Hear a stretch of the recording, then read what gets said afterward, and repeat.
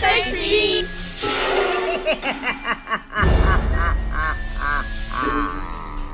Hello, boils and ghouls, creeps and kiddies. It's your old pal, the Crypt Keeper.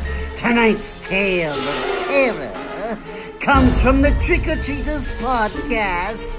Join them as they journey into the horrifying unknown. You are listening to the Trick-or-Treaters podcast, part of the /Endcast podcast network. Movie reviews, horror news, and all the gory details. Listen if you dare.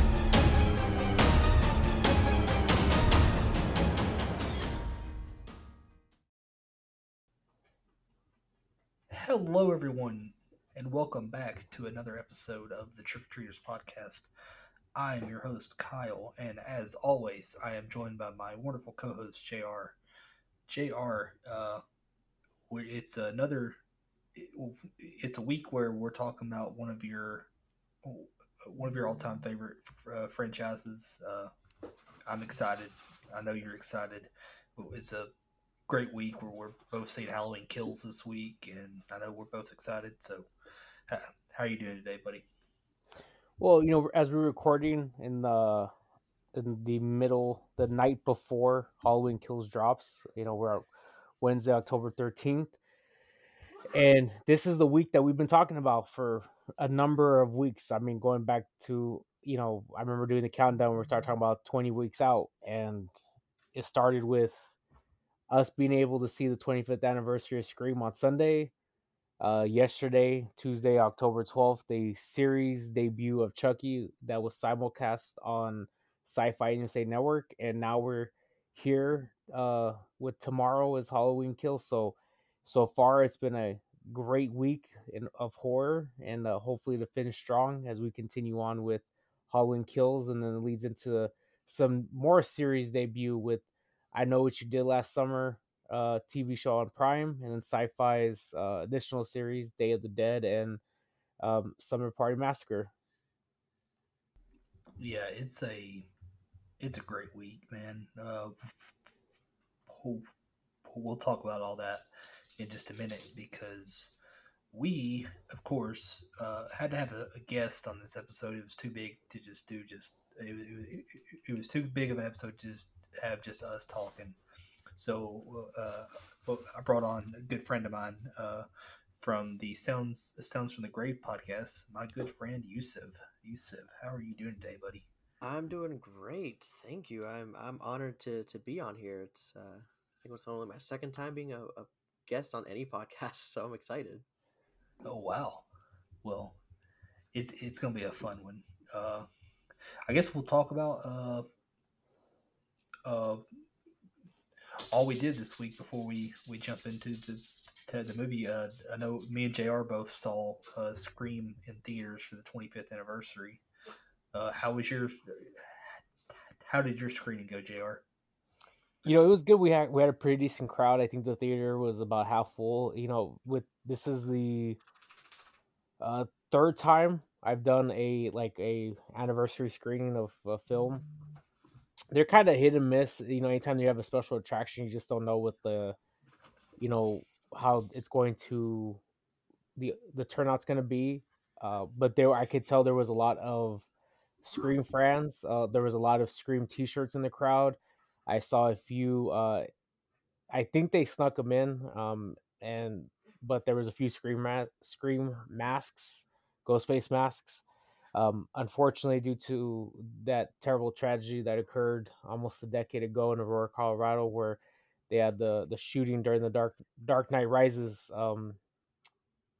premiere, our local movie theaters here, and I think a number of chains across America, they started outlawing costumes and masks and paint for security and safety reasons, which is completely understandable. It's unfortunate that one horrendous human being that took the lives of innocent people, um, had led to that just a terrible tragedy. So, but like I said, there was people that that did bring in some masks, and there was some. I saw somebody wearing some like custom acrylic uh earrings. That one was Ghostface, and then the other one was Drew Barrymore's character. So that was kind of cool. So it was a good experience, and one of the things that was unique, I at the last minute convinced my wife to come with me. She's not big into horror. She's actually not a fan of horror at all. And I say, hey, come with me. I think you'll enjoy the movie. So that was she had never seen Scream before. So her first time seeing Scream was in a movie theater, and I was really jealous because I was watching the film, and I've seen it at least probably 25 times since it came out. I just was like kind of in the moment mesmerized, like, man, just this film that was digitally mastered in 4K, this amazing surround sound, like it's just a very awesome experience to see such a great film that was, directed and produced, very well. And I just kind of wish that was like my first time seeing it, because I felt like when you get to a situation where you had like a jump scare, or you had a situation where like the killer reveals themselves, it would been like you would like lose it. And so, but I find myself thoroughly entertained by the characters of Randy and Stu throughout the film. I think that by the end of it, I was like, I wish Stu survived and we could bring him back somehow, because I would love to see him in another Scream movie.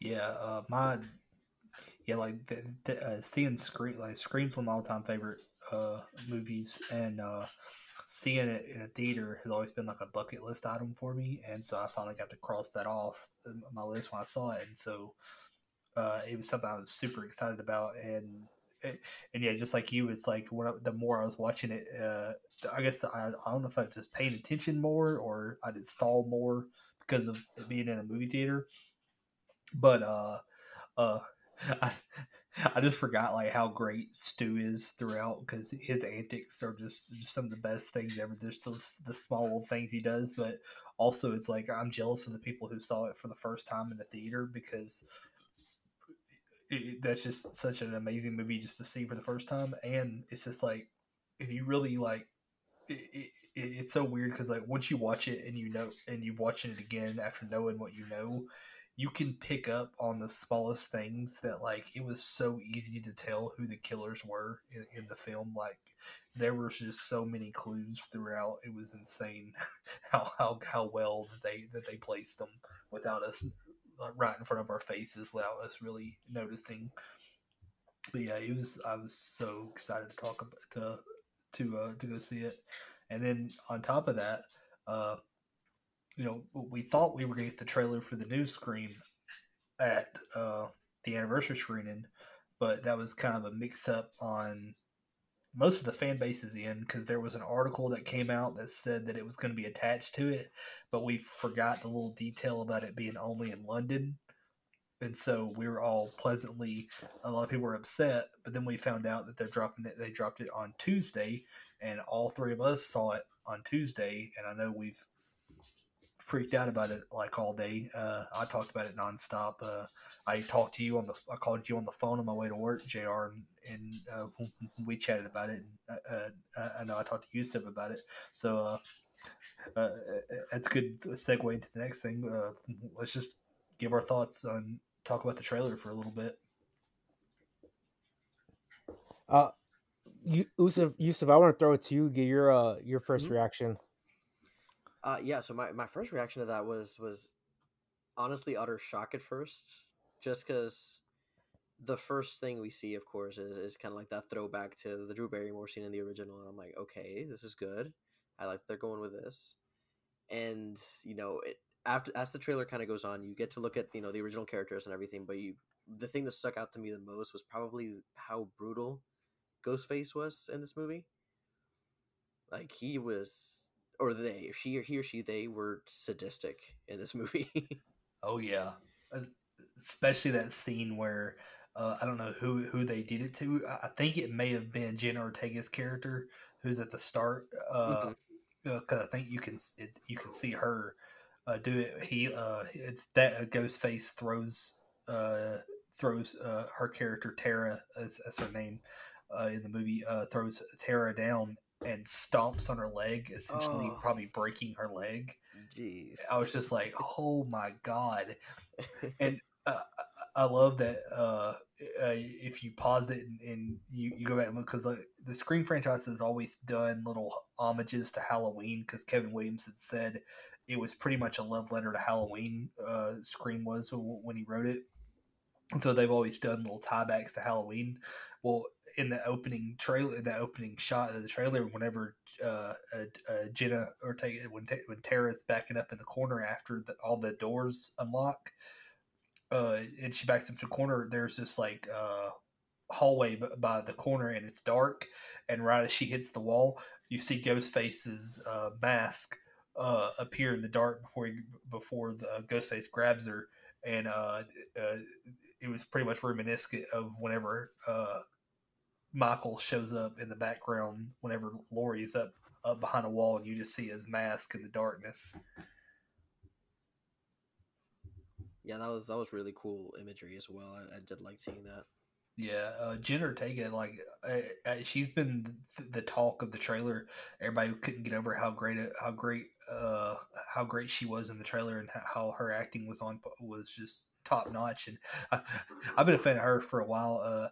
I first got introduced to Jenna Ortega because if any of y'all watched it, or if y'all watch it, because the new season starts Friday for season 3. I first got introduced to her on the Netflix show You. She's in season 2, and she had a great performance there, and so I've been a fan of her since watching that. And she recently, it was like earlier this year, she got announced that she's playing Wednesday Addams in the Wednesday Addams Netflix series that's coming out. Oh, it's great seeing her get in Scream as well, and looks like she's going to have a pretty good part. But yeah, this trailer, there's so much to. There's just so much like it's not you can't just watch it once, because there's so much you'll catch if you just keep rewatching it. Like I no joke, I watched it like 20 times the first day. I watched it like multiple times back to back, and then I would just throughout the day just put it on, just watch it again, and I'd watch trailer reactions or trailer breakdown videos of it. And there's just so much going on. But man, Ghostface just looks amazing, and everybody looks great. I mean, you got the OG cast back, well, the original trio and everybody, and God, it just looks great. And the a new cast looks pretty cool. Well, it looks like they're gonna be good too. I'm looking forward to seeing how they are. Yeah, I was just gonna add, one of the things I was doing as we were talking about it, because I wanted to do a little bit of research.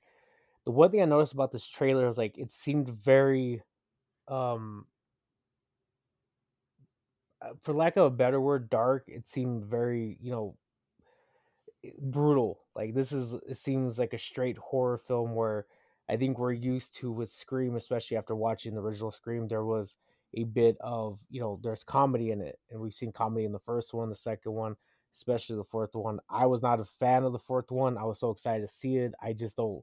The ending of it really killed it for me. There's a lot of aspects of it that I did not enjoy of the fourth one, especially like the beginning and the ending just completely ruined that film for me. But seeing kind of the way that the trailer went, and I know we've talked about that there has already been information put out there that there's a lot of red herrings. There's been multiple drafts of the script. There's been multiple scenes that were shot, multiple endings to throw to make sure that it keeps people guessing how the film is going to be, so that way when they get there, there's complete surprise.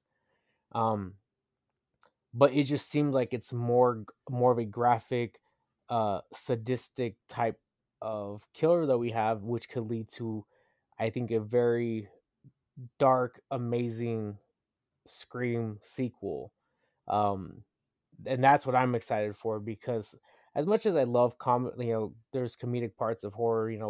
Chucky has done amazing with some of the comedic parts, and Child's Play, and that's progressed through Bride of Chucky and Cult of Chucky and things like that, and Curse of Chucky, and then the new TV series. But sometimes it's just really good to have just a straight, just dark horror film. Yeah, yeah, I'd agree, and I'm definitely looking forward to it. It seems like it's just gonna be like a straight up slasher, and like I know we're used to more comedy and like meta moments in the Scream franchise, but it seems that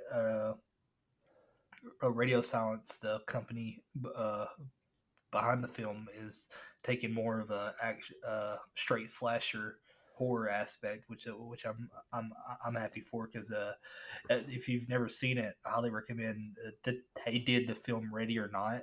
And after I watched Ready or Not and I found out they were doing Scream, I knew that it was in good hands because Ready or Not was absolutely amazing. And once I found out they were doing Scream, I was like, okay, yeah, I'm fine with that. He'll do good with it, and the trailer has me stoked. How us all being fans of the original, uh, what went through your mind, and how happy were you when you saw Stu's house in the trailer? Funny enough, I actually had to watch the trailer a few times before I even picked up on it. But when I finally did, I was like, "Oh my god, no!" I know it's like, why are they back at Stu's house? Yeah, What and is of course, going on? part of me immediately goes to like, wait, maybe it's like a reenactment house.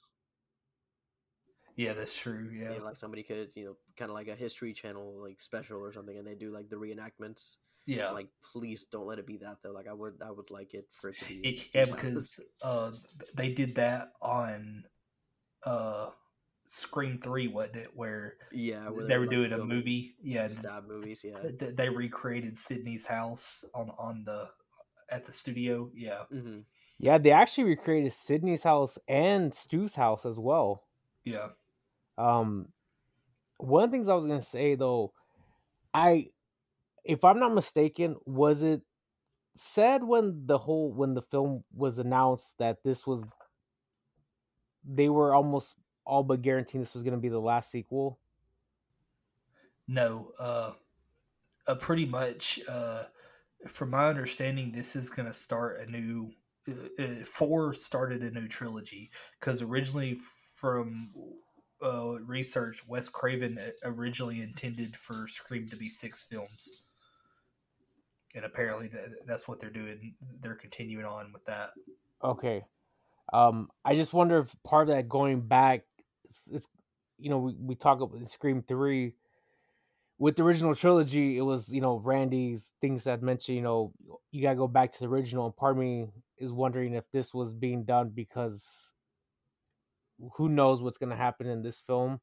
But if it's in a way like you're going back to the original to find some piece of information that could eventually lead to, the ending of this story arc of Sydney and Dewey and Gel, who are the last three lone survivors of Yeah, all, the first, it which would be 5 films now. it it seems a lot of the fan base seems to think that Dewey's going to die in this one. I really hope that's not true. I, I do too, but like out of the original trio, he honestly seems the most expendable to me because like you can't have Ghostface kill Sydney, and I don't know if they would kill Gale. He seems to be the one that if they are going to kill one, it would probably be him. If they do decide to do it though, it's got to be like the most heroic Yeah, of sacrificial deaths. yeah, Like, he deserves the world if he's gonna die off like that. yeah. But Especially because he's getting his ass kicked in every single film. yeah, Exactly. but like Oh my god. in this trailer, does he not seem like really different? Like he like it seems like this movie's a lot more serious. So like Yeah, because like Dewey, he's not being funny. He's not making jokes. He's real like serious, and he's honestly, it seems he's taking a bit of a mentor like Randy role where he's telling the new group about all the rules and stuff. well, yeah. If you go back and look at, like, if you look at the Scream 4 trailer and the Scream 3 trailer, just those trailers alone, and you see the way that David Arquette's character of Dewey Riley is presented, it seems a little bit more of a comedic type role. Where this one, he just seems like he's like an old time like gunslinger, just like, and like he said, when there's a line he says there in the film is like, this one just seems different. Like it seems to him like, not that the previous serial killers or the previous films were not bad, but it's like he the way he's presenting this case is like, this is like the worst we've ever seen. Yeah, but like my little theory about that is that maybe something happens probably close to the beginning of the movie, or they allude to something that might have happened, in the time between 4 and 5 that like kind of hurt him emotionally or psychologically, and he's just like kind of shut in, kind of like similar to like Jamie Lee Curtis in Halloween 2018. Yeah, and a lot of people also, coming off what Yusuf said, something that may have happened that may have like changed things. A good point. If you look, whenever Dewey is talking, he looks to be in like a rundown apartment, and some people have theorized that they think him and Gail got divorced. That's a strong possibility now that I think about it. Yeah. Yeah, and because of I think I forgot who it was. Somebody said in the trailer, whoever is there, our link this did this to bring us back here. So it would indicate that either all of them or most of them don't live in Woodsboro anymore. Well, so in the fourth one, for sure, Sidney does not live in Woodsboro. Yes, and Dewey was the sheriff of Woodsboro, and Gail was there, and she had writer's block. That's what I remember from it. Yeah. But man, that ending though was the greatest thing ever. You get all these awesome quick shots of just that seem like really traumatic scenes, and then all of a sudden you see Sidney. I believe it's at Stu's house, and you hear Ghostface go do the "Hello, Sidney, it's an honor," and then he swings his knife, and it goes to the Scream logo, which, like I said, they've already said that I saw where some people who did the movie did an article for Bloody Disgusting, and they said that if you see things in the trailer and you think you have things figured out, you probably don't. So for anyone who may have be worried that the trailer's showing too much, I don't think it is. I'm pretty sure it's all gonna throw us off. That's what I want. yeah, me too. But besides Scream trailer yesterday, we won't talk about what happened in the episode because Yusuf hasn't got to watch it yet. But yesterday we got the premiere of Chucky on. That was simultaneously casted on Sci-Fi and USA Network. And I know me and JR both watched it. I thoroughly enjoyed it. I really like these new characters. It did a great job of kind of bringing in new characters, but also keeping old characters that have we've grown to know as well. And I think and it was a really fun show. It mixed comedy and horror well. Yeah, I agree 100% with you, Kyle. For me, getting a chance to watch it, so what I enjoyed about the film is I enjoy things that they have when you connect films together, when they try to stay on the same timeline, which is going to come into play later in this episode. Speaking of timelines, but I mean, it goes from Child's Play 2, 3, Bride of Chucky, Seed of Chucky, Curse, Cult, and then now we're if I think I did that correctly, and then now we're at this TV series of Chucky. So you have the same continuity, which I just think is amazing. And then you have the story arc that is going to come because you've already been told and you've seen in the previews of you have of Andy Barkley his foster sister Kyle, and then you have other character like Nika, who came out in Curse of Chucky, and then you also have Tiffany. But then you have this new story arc of new characters that we've seen in the like previews of these kids, and we'll leave it at that. But the interesting thing is going to be is how do these original characters intersect with the new characters, and where does it go from there, from as we move on from each episode to we get to essentially this season finale. And that's what's exciting, and it's shot, in my opinion, very well. It's very, it seems like it's a movie without it being a movie to a TV show. And I just enjoy Brad Dourif playing Chucky. I mean, such an iconic voice that we've come to enjoy and love for 33 years now. And so seeing where we're going to move forward with other characters that we've come to love, especially everybody loves Jennifer Tilly as Tiffany, so that's what's going to be excited about. Yeah, it's funny enough, if you kind of think about it in a certain way, at least like the last two Chucky movies, not the remake that was god awful. Curse and Cult. Wow, I do not like throwing shade. I don't even know that. Hey, I thought hey, I didn't mind it. I loved a lot of the kills, but I think that if it had a different name other than Child's Play, I think it would have done so much better. Evil Alexa. It would have done so much better because it was just people were expecting Chucky. Yeah. And they completely did. It was essentially a pissed off worker flipped a switch. It's like there was nothing about Charles Lee Ray or nothing. Nothing to do with that. Yeah. Oh, it was that the guy got fired and he took away like all the safety features of the Buddy doll. It's literally like what would happen if somebody got fired from Amazon or something. Yeah, that's pretty much what it was. But yeah, it was. I liked it, but like, I would have preferred it had a different name. Yeah, like if they would have done a different name and wouldn't have called it, would have called it like I know they call him Buddy. If they would have just had a different name, I think this movie would have done fine. I would agree to that. Yeah.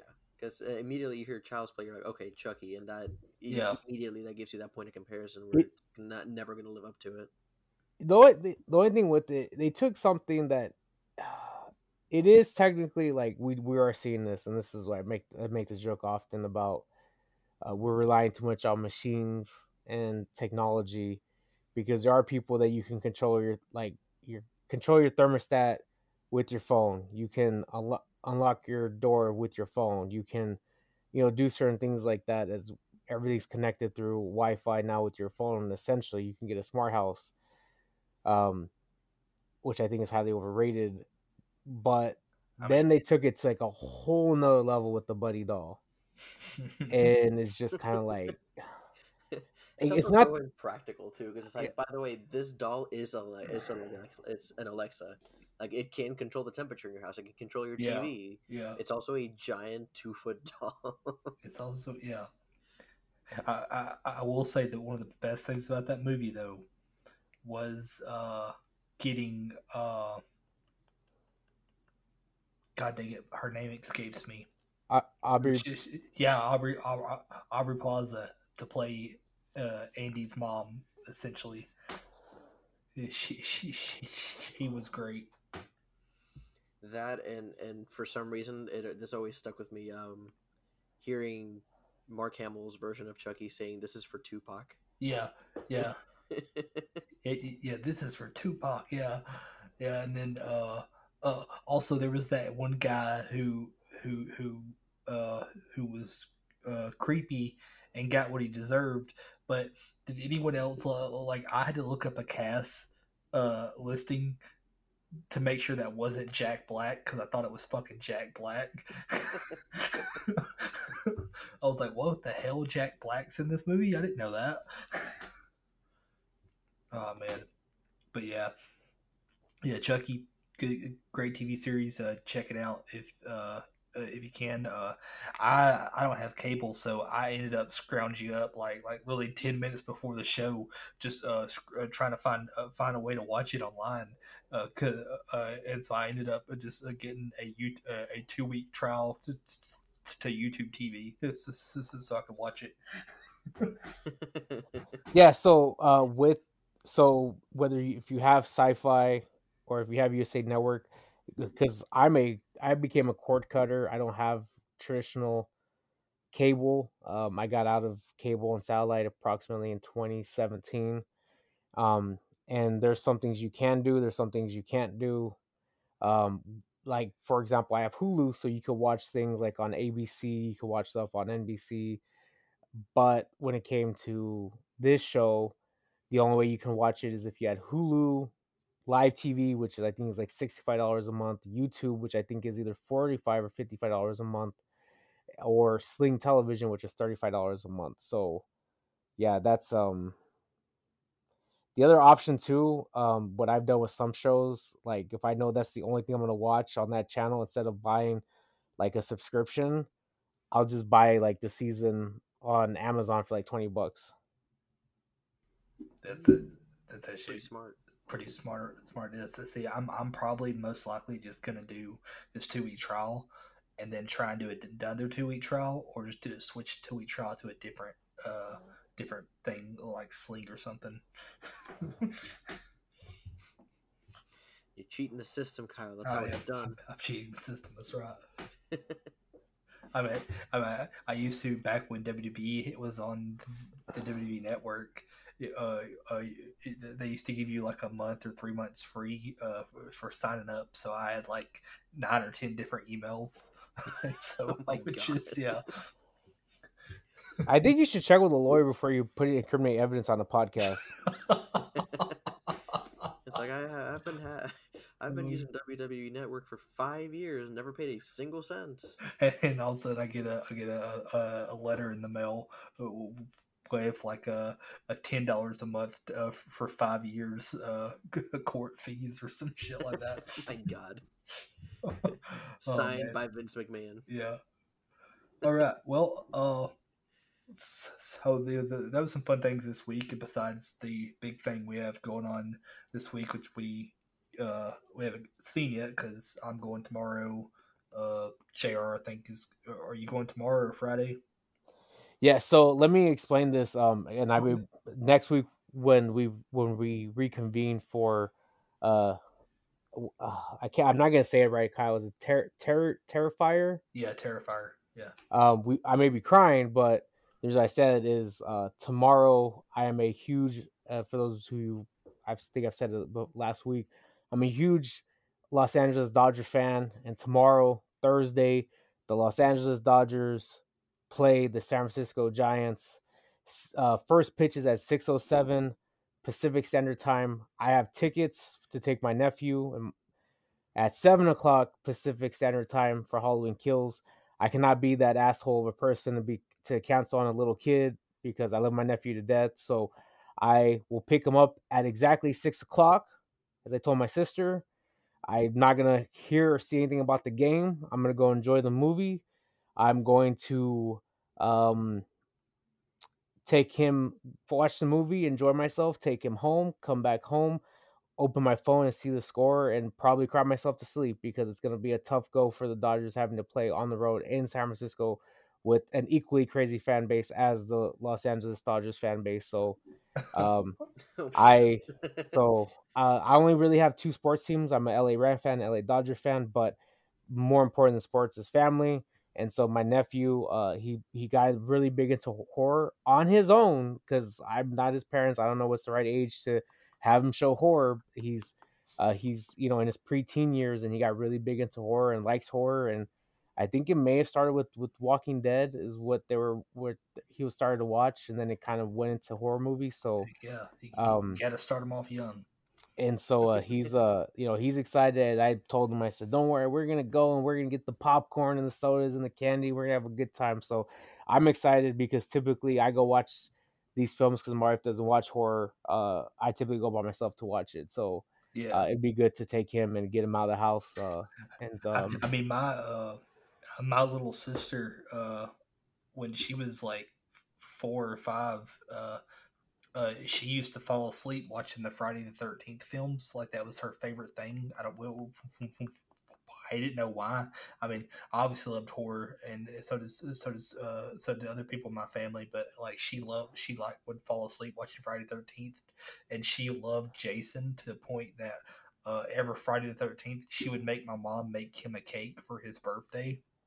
That's adorable. Yeah. But yeah, we're all gonna see Halloween Kills. When are you seeing it? Tomorrow or Friday? I'm seeing it on Friday because tomorrow I'm actually gonna go see the new James Bond, Okay. and then on Friday it's gonna be me, my brother, and a mutual one of his friends. Because right Gotcha. after we're gonna go do a haunt together. So like it's gonna be Hell yeah. October 15th is just haunt Halloween day for us. Hell yeah. Hey, I'll do the same thing to you then that I told JR since I'm seeing it before y'all.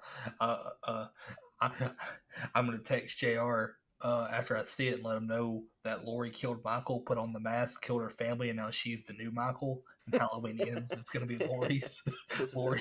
this has now become Halloween 4. But no. The ghost of Loomis shows up and just starts yelling, "No, Yeah. no!" No, did you see that fucking meme I posted in Discord where it was the Metallica, a song where instead of James Hetfield, it was Loomis, and it said, "Give me fuel, give me fire." I shot Michael Myers 6 times. But yeah, we're all gonna, we're all here. We're excited to see Halloween Kills, and because Halloween Kills is coming out this week, we thought it'd be fun to revisit Halloween 2018, directed by David Gordon Green. So that's what we're here for, and that's what we're gonna get into right now. Just like I said, we're Halloween 2018. It was directed by David Gordon Green. It was written by David Gordon Green and Danny McBride, which is funny because Danny McBride is not somebody you would see. You would hear someone say, "Oh, Danny McBride's writing this horror film," and be like, "Oh, that's awesome," because he's more known for like comedies like Pineapple Express, uh, and stuff like that. And it's like it was just kind of odd seeing Danny McBride attached to a horror film, but obviously he knows his shit and is good at it. It kind of reminded me of whenever I first heard that Jordan Peele was doing horror, because I was like, Jordan Peele, like as in Key and Peele, Jordan Peele. I was like, what? It's like, okay, I mean, I'll give it a shot. And then I saw Get Out, and I was like, okay, yep, I'll see any horror movie this guy does. Yeah, that's exactly how I felt too. When I saw like the casting for it, or like the producing credits, I was like, wait, like that? It's not another Danny McBride? Yeah, I know, right? But It's I was like, insane. okay, that's weird, but at the same time, like I had seen him in Alien Covenant, and like that, Yeah. he was a relatively serious character in that movie. So I was like, okay, Yeah. maybe he's trying to branch out into other stuff. So I'll give him the benefit of the doubt, and I was very happy that I did. Yeah. And of course, it was produced by Jason Blum with Blumhouse Productions, and also produced by I know I'm gonna butcher this name, and I apologize. Produced by Malik Akkad or Malik. I think it's Malik. I think it's Malik Akkad. Yeah, and Malik Akkad, who, in case you didn't know, is the son of Mustafa Akkad, who was the original producer of the original 1978 Halloween, who was sadly died with his daughter in a terrorist bombing of Ahmad Jordan Hotel in 2005. And according to IMDb, apparently Jamie Curtis recounted where she first saw him on the set for the film when she was filming the 2018 one, and she just remembered him as the 7-year-old child who was visiting the set during production of the original film, and she said it actually brought her to tears seeing him. Yeah, I actually remember that tragedy because my father, who probably, like most fathers, keep up on the news, and I remember I believe a junior but become a senior in high school.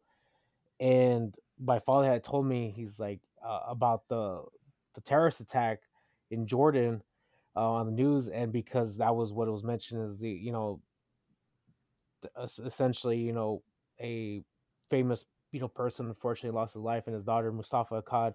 And I remember thinking, how would this tragedy took his life, and then as a fan, basically Halloween continued to exist in a lot of ways because of him, the Halloween franchise. So, with his passing, I think some fans were wondering at the time, what would happen to the franchise after his passing, and then his son Malik ended up taking over, the for him and continued his legacy.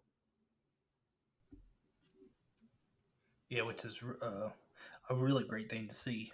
And of course, we have this is the first film since, unfortunately, Resurrection that we won't talk about. Uh, Jamie Lee Curtis coming back to reprise her role as Laurie Strode, and it stars Jamie Lee Curtis, Judy Greer. I'm gonna butcher her name. Andy Matichek or Matik. I'm terrible with names, but yeah, Always call her Andy. yeah, Andy. We'll call her Andy. Yeah, yeah, Andy, who plays Allison, who is the daughter of the daughter of Laurie Strode. So she's Laurie Strode's granddaughter, and she's essentially the new. I wouldn't necessarily say the new Laurie, but she's like one of the final girls, and it's interesting because when they were casting for her role, they were real serious about how they wanted to pay homage to the original film by casting an actress that wasn't well known, the same way that they did with Jamie Lee Curtis in the original Halloween. And it's rumored that Lucy Hale and even Emma Roberts tried out for this role, but they turned them away for her. Which I'm kind of glad they did, because like if I am not thinking too. about that, I'm like, I don't see either one of them kind of fitting that character Yeah, the way that Andy Madison played it. yeah, I definitely don't see anyone else playing her but her, or like a similar like up and coming actress. It would just be weird seeing Emma Roberts in this. Yeah, I mean, not Emma Roberts, Emma Stone, yeah, or her too, yeah. But yeah, then also Will Patton, who is playing as Officer from who's playing one of the roles from the original, who was one of the cops from the original film, and we also have Virginia Gardner and James Jude Courtney as Michael. And now we'll get to JR's favorite thing. It was released on October 19th, 2018. Has a runtime of 106 minutes, budget of 10 to 15 million estimated, and it made a box office of 255.6 million. oh my god. That is ridiculous. Like, just to put that in perspective, apparently opening weekend it made more money than Halloween H2O in its entire run. So And I'm guessing that's even with like adjusted for inflation, though. I believe so. If I'm not mistaken, yeah, apparently it was the biggest horror movie opening with a female lead, the biggest movie opening with a female lead over 55, and it was the biggest opening for any of the Halloween films. It was the second biggest horror movie opening after It Chapter 1 in 2017, and it was the second biggest October opening ever after Venom. well, I mean, let's put it in. I'll add a perspective back to the Halloween, and the inflation. It probably be, if I'm doing the math quickly in my head, maybe like a 20% inflation. So, in August 2007, Rob Zombie's Halloween came out to a budget of 15 million, which is would actually be a little bit higher if you adjust for inflation than the budget they had for Halloween 2018. The box office it did, which at the time a lot of people thought was really, really good because of the poor box office of its predecessor, mainly Halloween Resurrection, which did 37 million on a $15 million budget. It did 80 million. So that alone, 255 million. And the previous, when you add in Halloween Resurrection, you add in Rob Zombie's Halloween 2, like the numbers doesn't even come close, like about how just dominant Halloween 2018 was at the box office compared to its predecessors.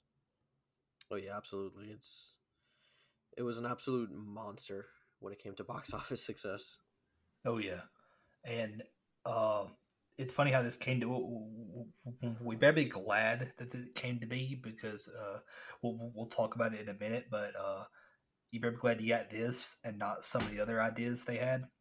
So the way this came to be was because we had Dimension Films on the rights, and the way it worked was they had so long to basically make a film before rights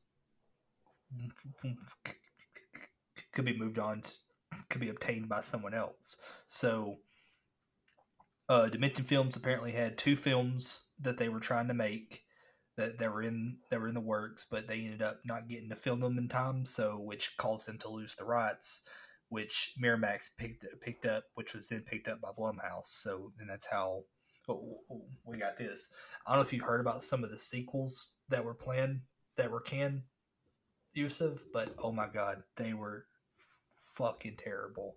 Oh god, please tell me one of them. I want to know what we're dealing with here. I'll tell you the worst one in my opinion is okay. So there was one that was planned that was going to be a direct sequel to Halloween Resurrection, where okay, you're off to a bad start already. Okay. yeah, where he started off bad, yeah, where they were bringing back Busta Rhymes, and he was going to be teaming up with Jamie Lee with Laurie Strode's son from H2O, Josh Hartnett's character, and they were going to be chasing down Michael.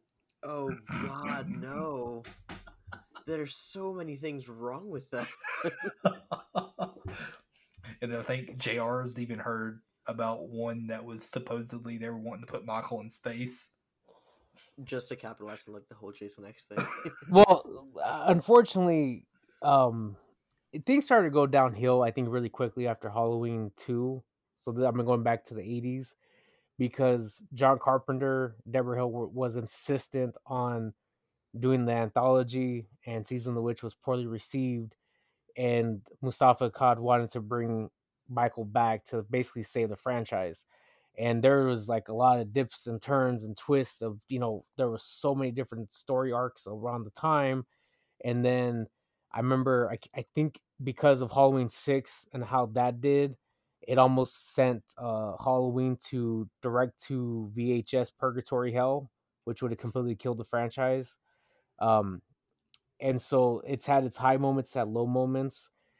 And the one I heard was, in fact, there was two discussions. One about doing a third movie in the Rob Zombie timeline called Halloween 3D, and it would bring back Taylor Scout Compton as I think I'm saying her name correctly, as Laurie, who's locked up in an insane asylum, and Tyler Mane playing Michael Myers again, like coming for her. And there was another one, which is, in my opinion, an even worse one, is they talked about going a different direction, and because of the success of what's Jason Blum's success, Kyle? I can't think of the movie, the found footage movie. But Paranormal Activity. Thank you. Because of the success of that, they talked about doing a found footage Halloween where it would have brought in like a copycat killer, and it would just went all over the place. And so, I think that old saying, good things come to those who wait. So as much as we would have loved to see a Halloween in 2010, 11, 12, 13, 14, to continue waiting that extra almost decade for Halloween 2018 and seeing them just go a different direction was worth it. Obviously, because of the success of Halloween 2018. The other thing, though, is we mentioned this earlier with Danny McBride. You know, when I remember first hearing Danny McBride, I'm like, that guy from Pineapple Express and Eastbound and Down. And you start thinking, it's like, well, wait a minute. Around this time is when they came out with I can never get his name. I think it's Peele, Jordan Peele, who did Get Out. And so Yeah, you're like, Jordan Peele. so it's like, well, this guy who's a funny comedian did this amazing horror film that people love. So maybe Danny McBride could do something, because maybe at the end of the day he's a fan of Halloween. Maybe there's something that he sees that he can spark life into it. And I think obviously they found, magic in a bottle with the writers of it. Um, but then the last part is, it's always amazing to me how movie rights just like somebody buys the rights, but you can only have it for so long and then it reverts back. I've seen that happen with Marvel movie rights before Disney just dominated and took back everything in the last decade. I've seen it with horror movies, and I think I'm saying this talking on my ass, but I think what probably would happen is at the end of the day, the Akkad family ran with Malik as a figurehead, owns the Halloween trademarks, but said, hey, you have the movie rights to make these films, but if you don't make it in a specific time, you lose those rights, and then I could sell them to whoever I want. And I think that's exactly what happened with Halloween 2018 after Dimension fell off after Rob Zombie's H2. Oh yeah. Yeah, Oh I mean, I think what was really important was like the collaborative effort behind it, because even though it was taken up by a different production company that had the rights to it, with Bloomhouse, they still went out of their way to include Malik Akkad in it. yeah, and also the fact that they got John Carpenter on board to not only like help them with the film, he uh he did the music. His son with his son Cody, and also Daniel Davies helped out with the music, who is John Carpenter's godson as well. So you just had the great team of music behind, plus John Carpenter just on set to help you and give ideas and stuff, which I think getting him on board was pretty much what's still the deal for this to be on board to be a success. Mm-hmm. Especially because it was so different from what happened between him and Rob Zombie when Rob Zombie was going to do the remake, where he was like, I don't want to be involved in this, just do whatever you want. Yeah. Whereas here he was like, I want to be actively a part of this. I want to help shape the story, and you can tell that made a big difference. Yeah, I bet John Carpenter probably saw Rob Zombie's Halloween 2 and was like, yeah, I'm helping out with the next one. We're not gonna go there. Well, I think the other thing too is, I from a creator standpoint, when you're involved in something or you create something that you think is amazing, and there, like as I mentioned, there's a lot of highs of the Halloween franchise. There's a lot of lows, and he's probably in some of his minds thinking like, they made, that sequel was good, that one was okay, that one was horrible, and they're like, you see, they continue making it, and essentially, in his opinions, they're probably bastardizing Michael Myers, this amazing character that he created. There's probably part of it's like, if they ask me, would you come back? If he's like, hey, if I reach out, maybe I could rectify those wrongs and make something that is a truly amazing and horrifying horror film, and get this train back on the tracks. Because at the end of the day, especially when you look at the big horror icons, whether it's Michael, Jason, Freddy, or and I'll add Chucky to this mix now. There's a devoted fan base that's going to continue watching these films until the end of time. I think I made the joke last week. I'll be 70 years old still asking for the next Halloween film, because I just want to see Michael Myers do his thing in the next chapter, and I just like, there'll never be enough chapters. And so I think probably John Carpenter, knowing that, it's like, let me do something to kind of bring this back on track, and I'll go through these next couple of segments, these next stops, and then after we get to Halloween ends, we'll see what happens after that, in the sense of like, I'm out, maybe somebody else will take it and do something amazing with it. in my opinion. I mean, like I said, I could be talking on my ass, but that's how. If it was me, that's how my opinion would be. Is like I need to fix this because they killed my baby. Yeah. Oh yeah, for sure. Uh, what a fun little tidbit I learned that I really liked was so apparently I didn't know this. Apparently, Jake Gyllenhaal is a family friend of Jamie Lee Curtis's, and he actually was the one who convinced her to reprise her role as Lori in this. So, go Jake! Did not know that. Major props to Jake Gyllenhaal there. Yeah, and this is one that was I liked.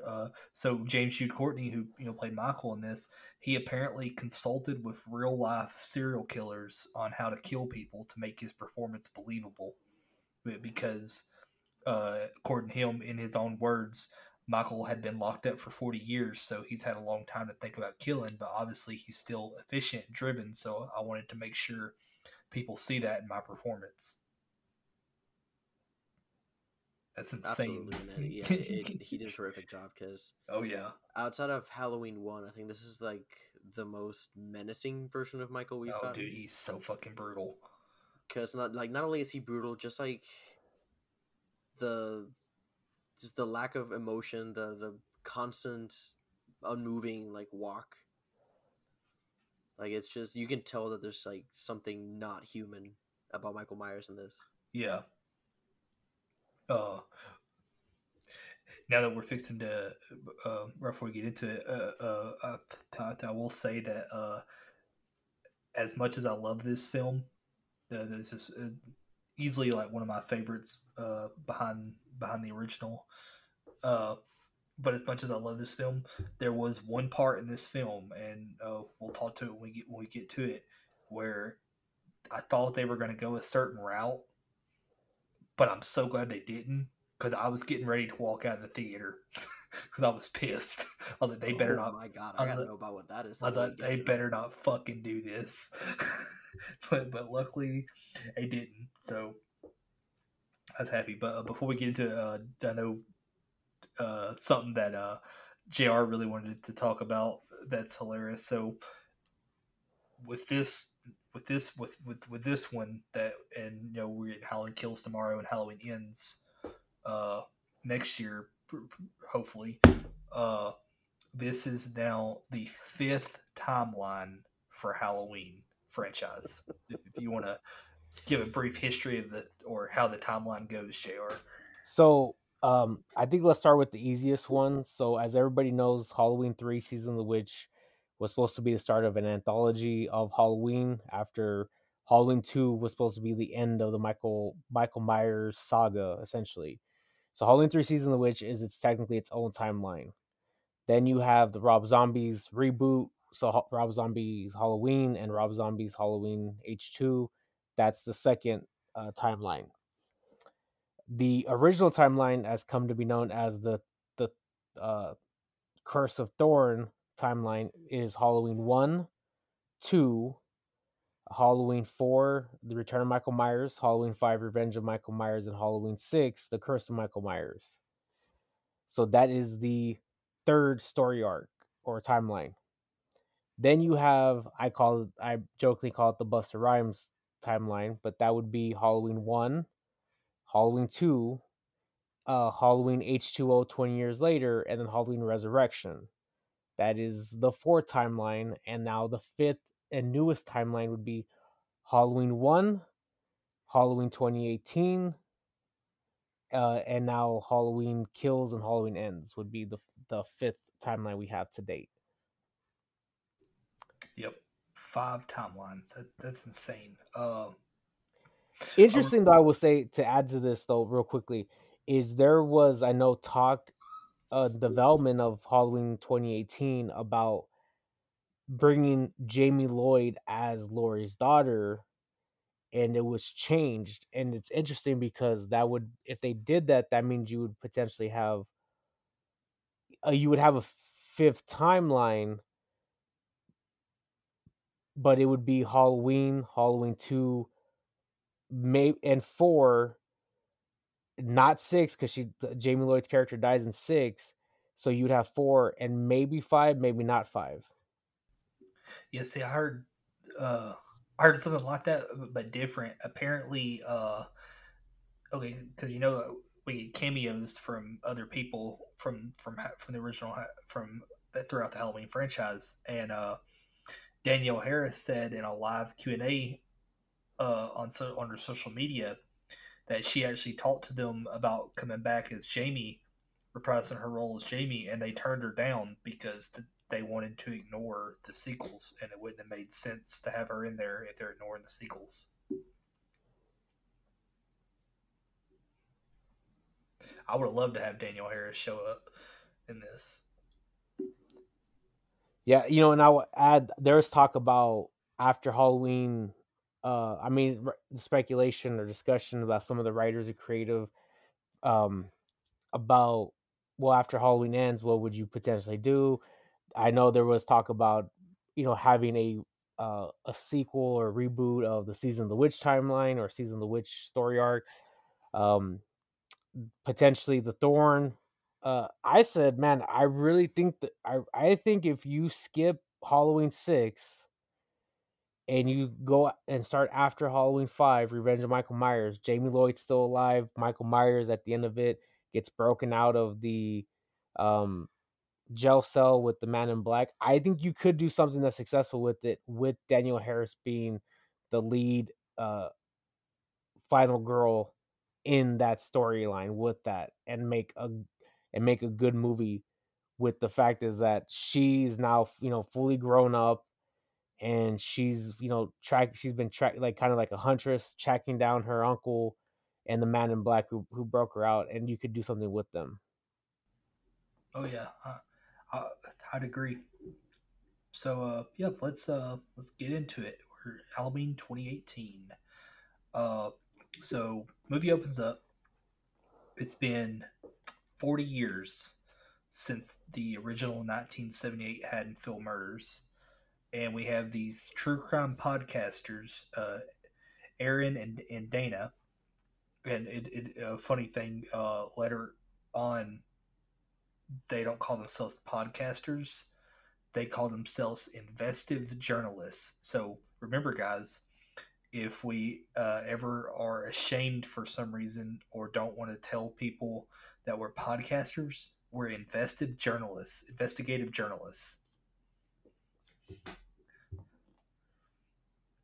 But is that legal? Can you do that? I don't know. But they end up traveling to Smith Grove Sanitarium to interview Michael Myers. Like, how? Wow. What a plan. Who we learned was captured by Dr. Loomis from the original film after he was shot off of the Duel House balcony. They ended up catching him a few blocks down the road, and he was, and so now he's been locked up ever since. And we were introduced to Dr. Sartain, who is essentially Loomis's successor. He was a student of Loomis, and now he's taken over. His whole life's work is pretty much studying Michael, and he's Michael's new doctor. And he's been treating Michael since Loomis's death. And he informs them that Michael is able to speak, but he chooses not to. And so Aaron ends up approaching Michael to try and talk to him, but he doesn't talk. And it's funny because they're out like in this courtyard where there's all these other patients around, and then some patients are in a yellow the outline of a yellow square, and apparently that means they were like really, really bad, hardcore bad patients. And it's just funny seeing Michael just out there, just no mask. You can't see his face. You kind of see the side of it and stuff. And he's of course played by James Jude Courtney. I thought that was interesting to see Michael without in that aspect without a face, without a mask or anything, just out standing in a courtyard, Yeah, just everything. one thing I was gonna add, the cool thing about this scene is that where they're outside essentially is their equivalent of their rec time, as they would call it in prison. That's your recreational time.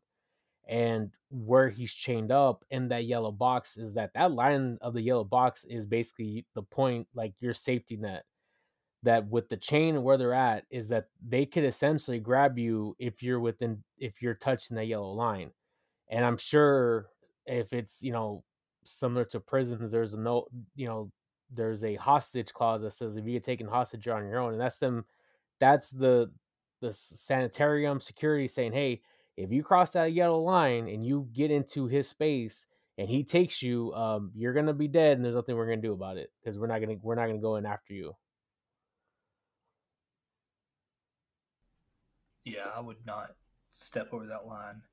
And so Aaron can't get Michael to speak. So in order to try and hopefully get something out of him, they have obtained Michael's mask from the original film from the Attorney General. It's kind of weird how that worked. I didn't understand that aspect of it. Yeah, I don't think you just go buy it, I just don't get think you can evidence. just go do that. That's kind of weird. It's like, are we able to just go to the Attorney General and just be like, hey, we want to interview this guy for our podcast. Let us take this evidence out. I don't think it works like that. I'm gonna go check out my local police department tomorrow. Yeah. So he pulls out the mask and he basically holds the mask out to Michael, and I really loved this aspect and scene because it's something that like other Halloween films didn't ever really explore. It seems that Michael can sense the mask, that there's some kind of true power between him and the mask, but he doesn't make it. He has like a little bit of an eye twitch. He has like a little bit of a twitch where like when he pulls it out, you can tell that Michael knows that's what it is. But he obviously doesn't say anything, doesn't do anything. But every other patient and dogs and everything else and alarms are just going off. Everything's just fucking chaos, and it really shows that like there is some true serious evil there with Michael and the mask and everything.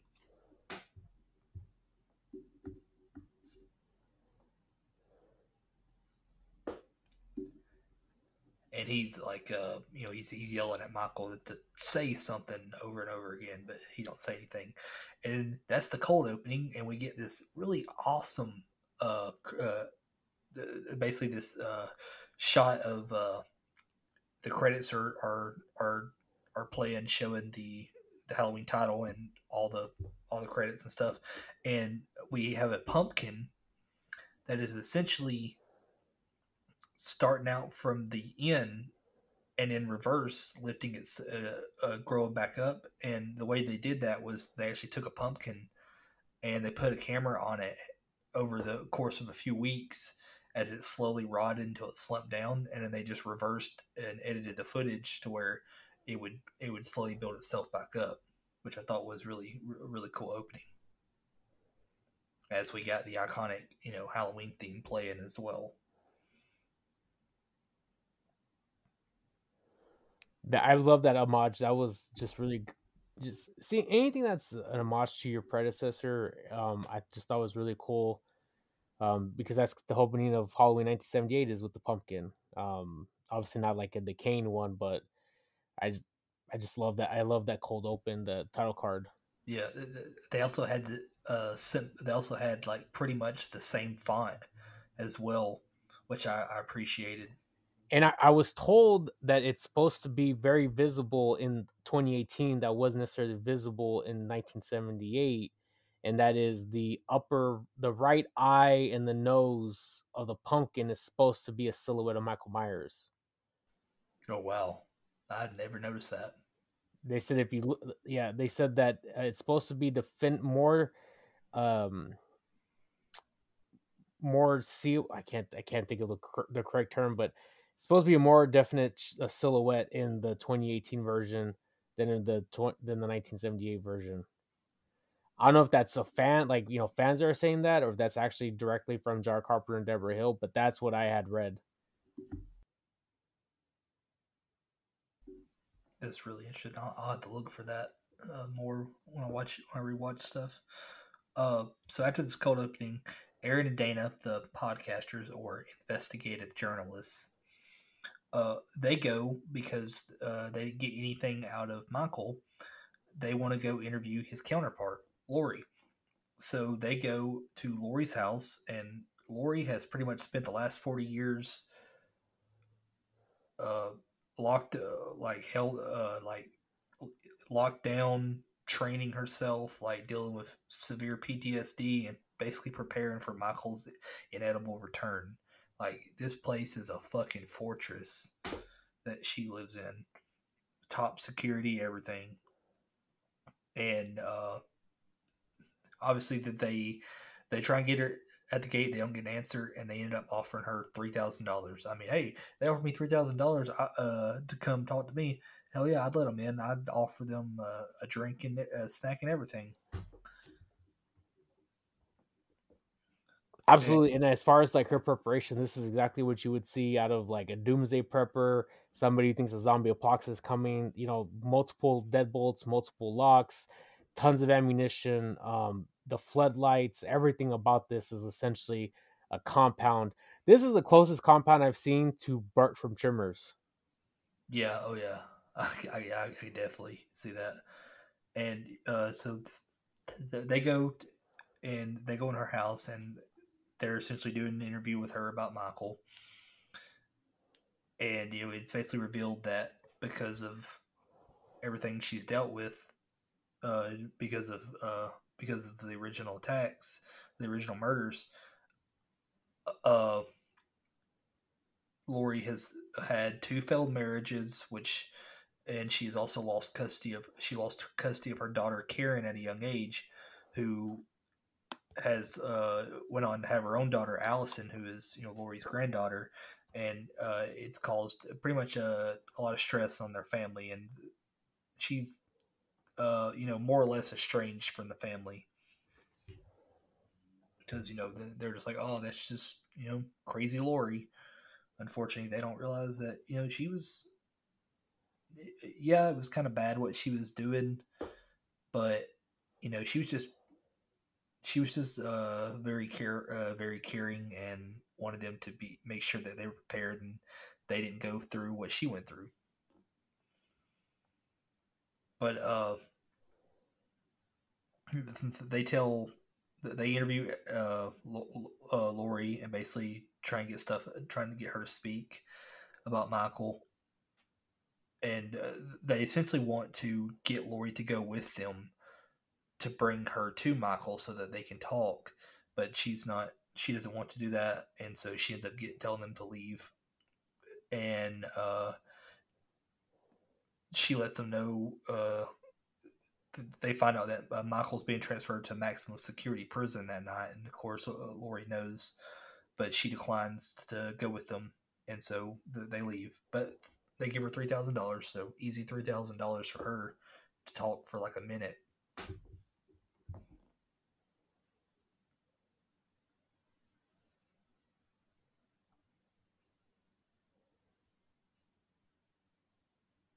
So after this, patients are basically being loaded up onto a bus transport, and Dr. Harton, he insists on accompanying Michael because he says that, Michael's still his patient and that he's going to see his duties through to the end.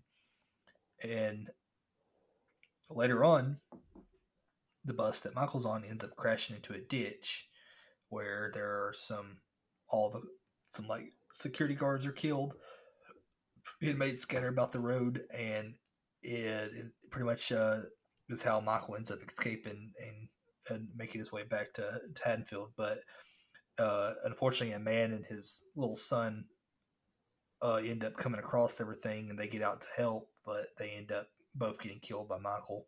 And it was interesting because it's like Michael kills a kid in this movie. I was like, I mean, I assume he's a kid, he could have been a teenager. I don't know, but he seemed to be like a kid. And yeah, Michael snaps his neck, and that was very unsuspecting. Yes, I mean, he's probably a preteen, somewhere, 12, 13 years old. So he's definitely not the high school age that we saw in previous predecessors of, of Halloween 2018, as we've seen. The only kid he essentially ever went after was Jamie Lloyd. And that was it. Everybody else was essentially, minimum. You figured, what was said in Halloween H2O, Jamie Lee Curtis, Laura Strode was 17 years old when she was attacked, and her friends, and then also her son, he was 17. But we've never seen anybody that young. We've known Michael to kill animals, especially dogs. But that's it. So for him to kill a child as young as potentially 12 or 13 was really kind of, in my opinion, helped set the tone of this film about how, dark and gruesome it was going to get. Oh yeah, it definitely does get dark and gruesome. After Michael ends up escaping, the next scene we see the investigative journalists or podcasters from the opening. They're at a gas station, and of course, they still have Michael's mask, and we can't. You you can kind of tell if you really look in the background, but Michael ends up pulling up to him, pulled up in the background behind. He found them, and he pulled up in the background behind them in the truck that he stole from killing the father and son from the escape. And boy, he goes on a rampage here. He ends up. I mean, this is broad daylight, and he goes into this gas station, and it's great because you can see somebody's talking to you see the gas station clerk during one scene, and if you pay attention to the background, you can see Michael killing the mechanic in the background, but it's like the way it's shot, it's not like that's not the focus, but you can see you can see it off in the background if you really look. He kills the mechanic. He kills the cashier like brutally, pretty much like breaks off his like lower half of his jaw and stuff, and then Dana, who is in a bathroom stall in one of the bathrooms, he ends up walking in the bathroom, and he ends up taking his hand over the stall, and she says, "Hey, somebody's in here," and he drops teeth on the ground, and I thought that was insane. That's just like a big like he's basically telling her, "Haha, you're fucked now." Like, like a lot of people didn't really like this. I've seen people talk about how they didn't thought this was very uncharacteristic of Michael because it seems he kind of seemed to be playing with them. But I really liked it. I thought it was like it showed like a really sadistic, just brutal side of Michael, where it's like he knows he's about to kill them, and he's basically giving them a dropping the teeth to like as a scare tactic.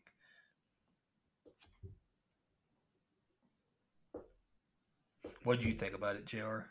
Or this whole bathroom massacre where he kills Dana, he kills Aaron, and he ends up eventually getting his mask back. I mean, he's upping his level of violence, so this would be, from what we've seen, his third and fourth kill, not including like the attendants. So this is like his third, fourth, fifth, and sixth kill, and each is the level continues to rise as far as what he's able to do with this, his bare hands. And in other films that you've seen, there's a lot of knife work and stabbing, but with this it just sets a new standard of kind of what to expect in this film, and I think it's kind of what people have been wanting, is that higher level of violence out of Michael in the film. Oh yeah, same here. It's what I've wanted. I mean, I saw like a brutality side of Michael in the Rob Zombie movies, but then it was just great seeing it like this in this one. But yeah, this whole gas station scene is great, especially with how it ends with him getting his mask back, and he's literally like in broad daylight putting his mask on, and it's the way it's shot is just beautiful.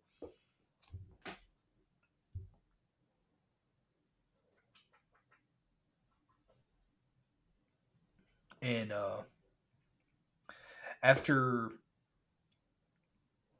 this, Laurie obviously has found out about the bus crash and that Michael has escaped. And to demonstrate their lack of security, Laurie breaks into her daughter Karen's house, and to basically show them that they have a lack of security, and it causes an argument between her daughter and her daughter's husband Ray. Man, what a way to show a lack of security by breaking into someone's house.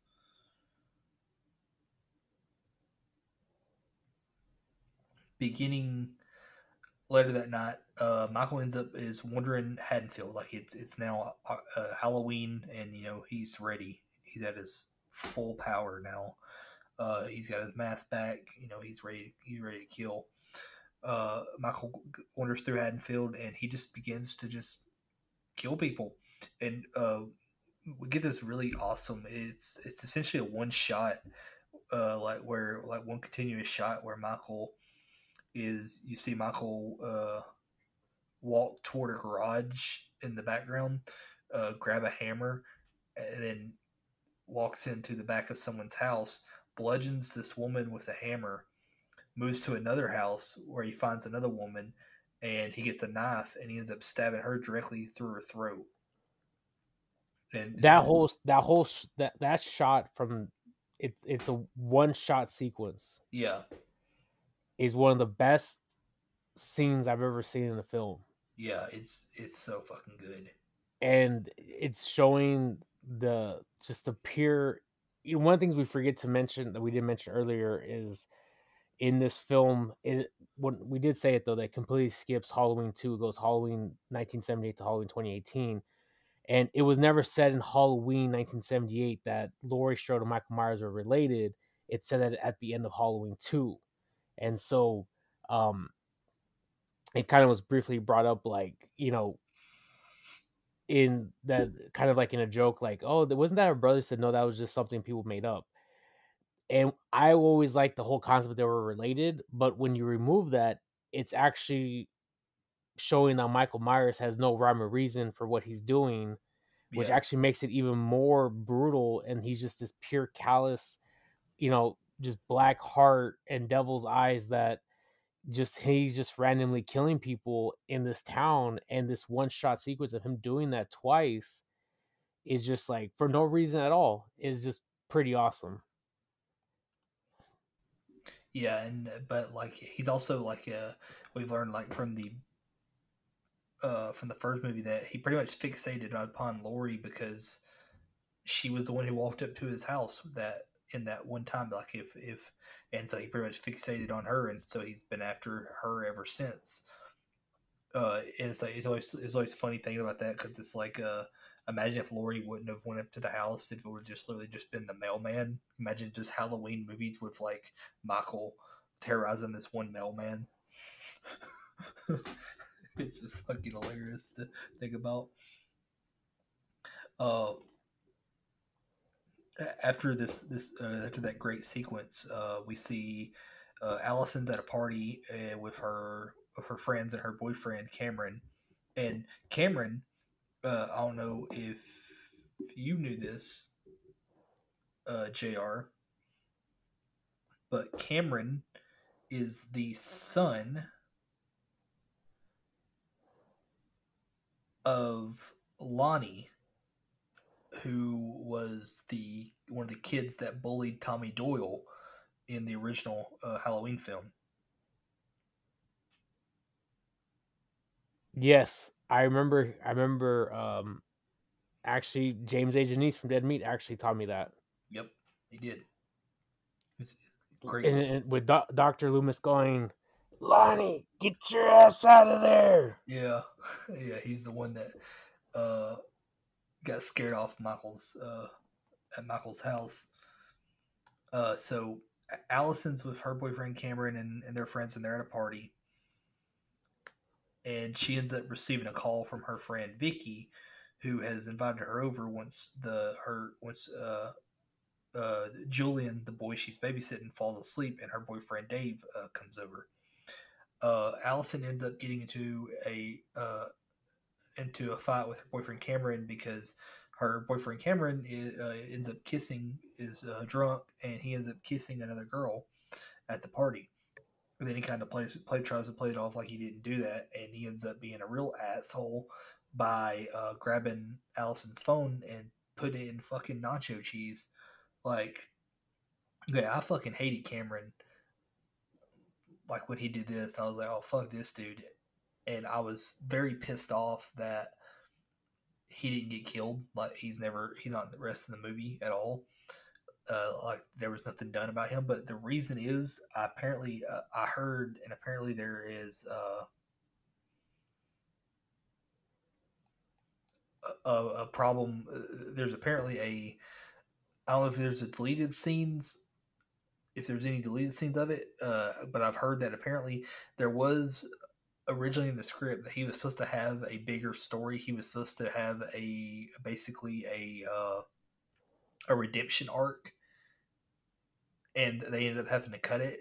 And I think they put some of it in deleted scenes, but I don't know how true it is. But I've heard that it's a possibility that we'll start seeing some of the redemption arc in Halloween Kills.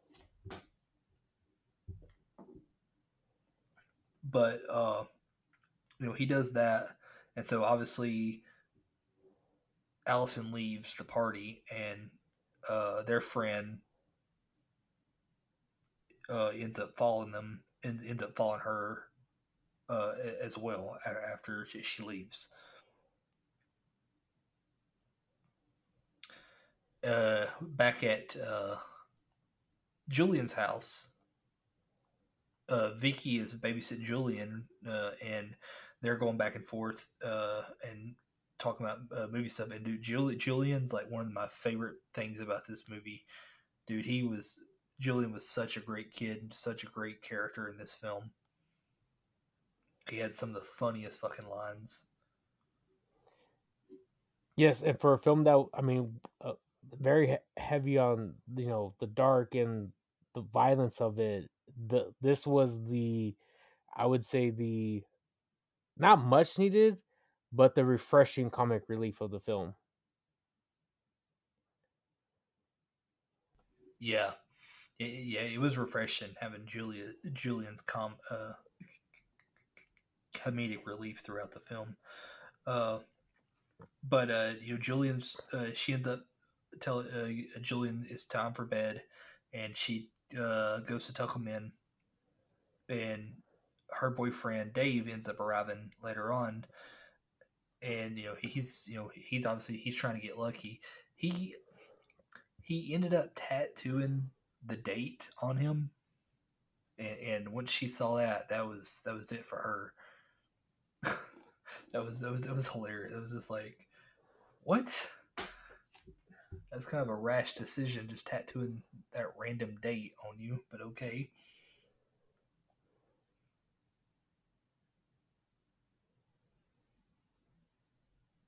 While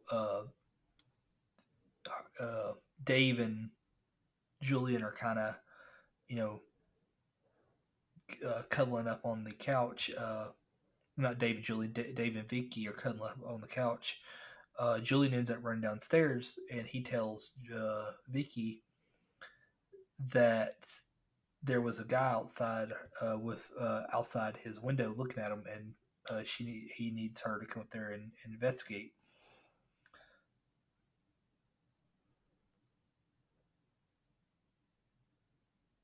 And Vicky ends up going to Julian's room,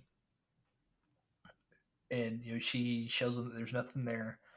And then he tells her to shut the closet door, and she goes to shut it, and it won't shut. She tries again, it won't shut.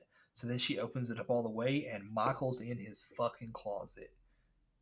That was a awesome, really terrifying fucking scene. I mean, absolutely, because it was, part of where did he come from, how did he get up there, and just the quickly aggressiveness with the knife strike. So it was, yes. Yeah, Michael ends up attacking Julian and not Julian but Vicky, and it's hilarious because Julian literally yells, "Oh shit!" and he runs out. Julian had my exact reaction. That I would have done that too. I would have said, "Oh shit!" and left. And then as he's running downstairs, he comes across Dave, and he tells Dave to run or he's gonna die. Julian he has some of the funniest fucking lines. And Dave goes up there.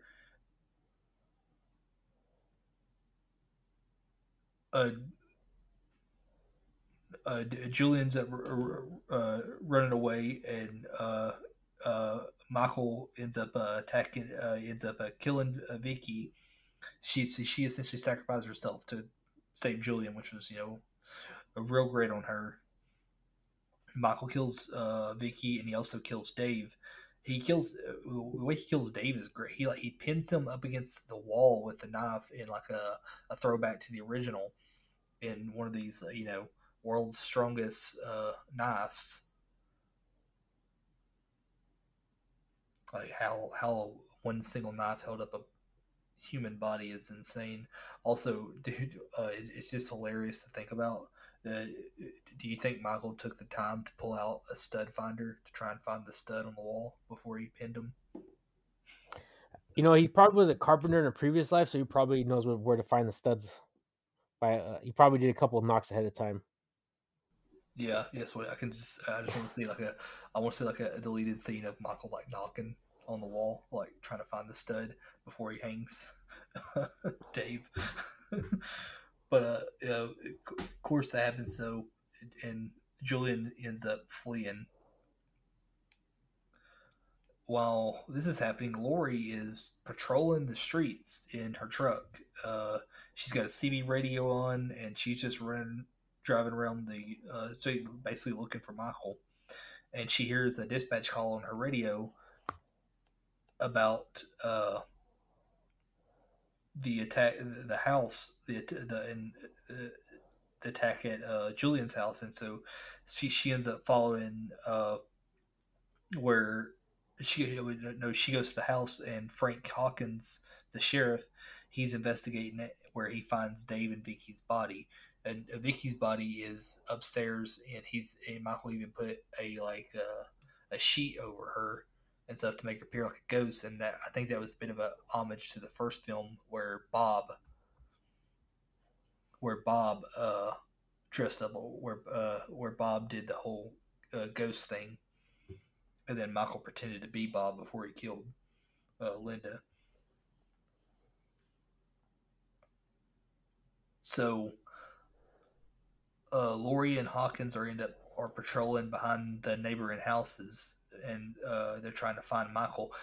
Did you catch where when Lori was running through here, she runs into a group of trick-or-treaters? It's 3 trick-or-treaters. Did you see what they were wearing, JR? No comment. Come on, JR. They're paying homage to your favorite film in the franchise. If I get like the Thanos snap, I would snap that film out of existence. In case you're wondering what that is, Yusuf. The hate. Yeah. JR is a Season of the Witch hater, unfortunately. Wow. I know, right? Insane. But yeah, all the kids are wearing the Season of the Witch replica masks, which I thought was great. Which, by the way, now that we've seen the trailer, now we know that those kids are dead. That's true. Wait. Hey. Yeah, I didn't think about that. Is that the same kids? I'm assuming it might be, just because like how common are those masks? Yeah, that's true. They fucking deserved it for wearing them. Wow. It's a long story, Yusuf. One of these days I'll tell it off air because I've said it probably 20 times, but I'll tell you about it after we get off. But yeah, Okay. it just has to do with with my way of getting into horror and looking for a movie that just never existed and came across this one. Yeah. Uh, After she runs into them, she looks up and she sees the sheriff in one window of the house finding bodies, and she looks over, and then this is one of the great moments we finally see Laurie finally sees Michael for the first time in 40 years. And she shoots at the window. Can you imagine if she would been if this like she just randomly pulled out a gun and just shot at the window? Can you imagine if she may have like fucked up and been at the wrong house, and that would have just been somebody in like a costume, and she just shot that like in the style of Halloween 2, where that kid got hit by a car. Yes. And not just hit by a car. I mean, he got exploded by an ambulance. He was dead. But but yeah, she shoots at the window. But I think it was like a mirror. It was a mirror, so it wasn't even Michael. And so Michael ends up walking away. And I love this shot because the sheriff is really in the room investigating, and then you see Michael walk by the room, and he's just walking with such like determination. He's just like doesn't even look in the room or nothing. He's just walking, just nonstop. No care in the fucking world. Just walks straight and walks down the stairs and does not care. The cop even shoots at him and says his name, and he does not fucking care.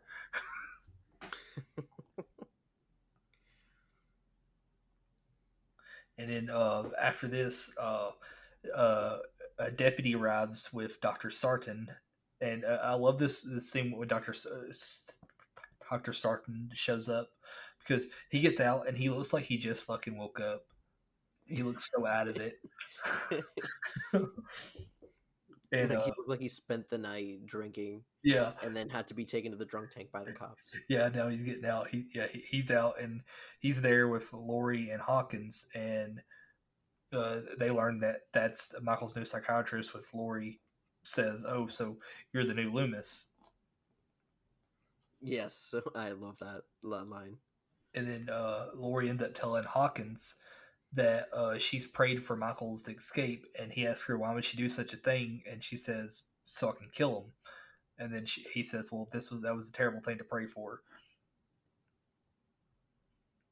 It's lines like this and seeing how Laurie like prepped herself throughout the film, that you have to ask yourself, is Michael really the hunter in this film, or is it Laurie? Because she seems just as badass as Michael. Yeah, I think more of this film, it's like Laurie is the hunter, and Michael is just not even like a scared prey. Like, he is just a wild animal to be hunted at this point. Yeah. So after this, we cut back to Allison, and she's left her boyfriend at the party, and her friend Oscar is walking her home, and Oscar ends up he's been drinking, and so he ends up basically telling Allison, how pretty he thinks she is and stuff, and expressing his feelings for her, and then he ends up trying to advance on her, and she rejects his advances, and it causes him to sit down and be a whiny butt.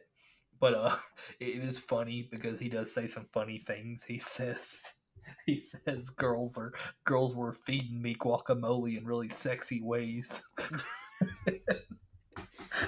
I was like, what? He was like, it's not my fault. They were feeding me guacamole in sexy ways and dancing all over me. I will say this movie is very much a horror movie, but it does have those interestingly weird, funny moments. Yeah. Like even the scene with the kid and then the babysitter. Yeah. He's like, I should be asleep. I'm over here clipping my nasty ass toenails. Yeah. I love Julian. God, I hope Julian's in Kills. Oh, he better be in Kills. Julian just better kill Michael. Okay, just make Julian the new final. Like when everybody's like pulling weapons out, he just pulls out the nail clipper. Yeah, but Oscar sits down in Palace and throws a pity party, and he ends up spotting Michael. He's in a yard with like a motion sensor light, and he thinks it's one of the neighbors, but of course it's not. And oh shit, I forgot to mention this earlier. One of the things I wanted to test JR on, JR, whenever Laurie shot Michael, or shot at Michael when he was looking at the window, do you know who that was? Oh, that was Nick Castle. Exactly. Boom. Nick Castle, the original Michael Myers. If I'm not mistaken, I think that was his only scene in the film. Yeah. Well, he also does the breathing at the end of the credits. But him being actually on camera, that was his only scene. Yeah, and he was 70 years old playing Michael. Probably moves better than me at 33. But yeah, that was Michael. So you passed that knowledge. Going back to one of the things in the beginning, because I skipped over it. Whenever Allison is in the classroom, when she's sitting in the desk and she looks out and she sees Laurie, you hear a teacher. You don't see the teacher, but you hear her. Do you know who that is? So, I'm sorry, say that one more time? Okay, earlier in the film, when Allison is in class and she's sitting in her desk and she looks out the window, she sees Laurie, and she's like in a class. You can hear a teacher talking, but you never see the teacher. Do you know who the teacher is? No. PJ Souls, who played Linda in the original film. That was a girl that said totally all the time, right? Yeah. She was the one. He was Bob's girlfriend, the one who. Yes. Yeah, the one who gets the awesome death where she's like laid out on the bed with Judas Myers' tombstone. Nice. Yeah. She broke the rule, no sex. Exactly. That's the first rule. She did. And then she tried to, have sex with Michael unknowingly. But Michael and she was drinking. She broke rules 1 and 2. Yeah. Michael was not having any of that shit. He Michael's like Jason. He's a moral killer. You don't be doing any of that immoral shit. Pretty much like the whole thing in Jason X, like nothing wakes up Jason until these students start having like. I know, right? He's like, oh, and what? That's what wakes him up. He's like, oh shit, premarital sex. Fuck, it's on. But so Oscar, he realizes that that's not the neighbor that he thought it was. It's Michael. He ends up trying to escape, but he ends up getting caught on a fence, and then Michael stabs him and then impales him on the fence. Really awesome fucking kill. Oh god, yes. And honestly, I was kind of happy about this because, come on, don't be a fucking weird, creepy dude, and definitely don't ever corner a girl and then advance on like that's just wrong. Yeah.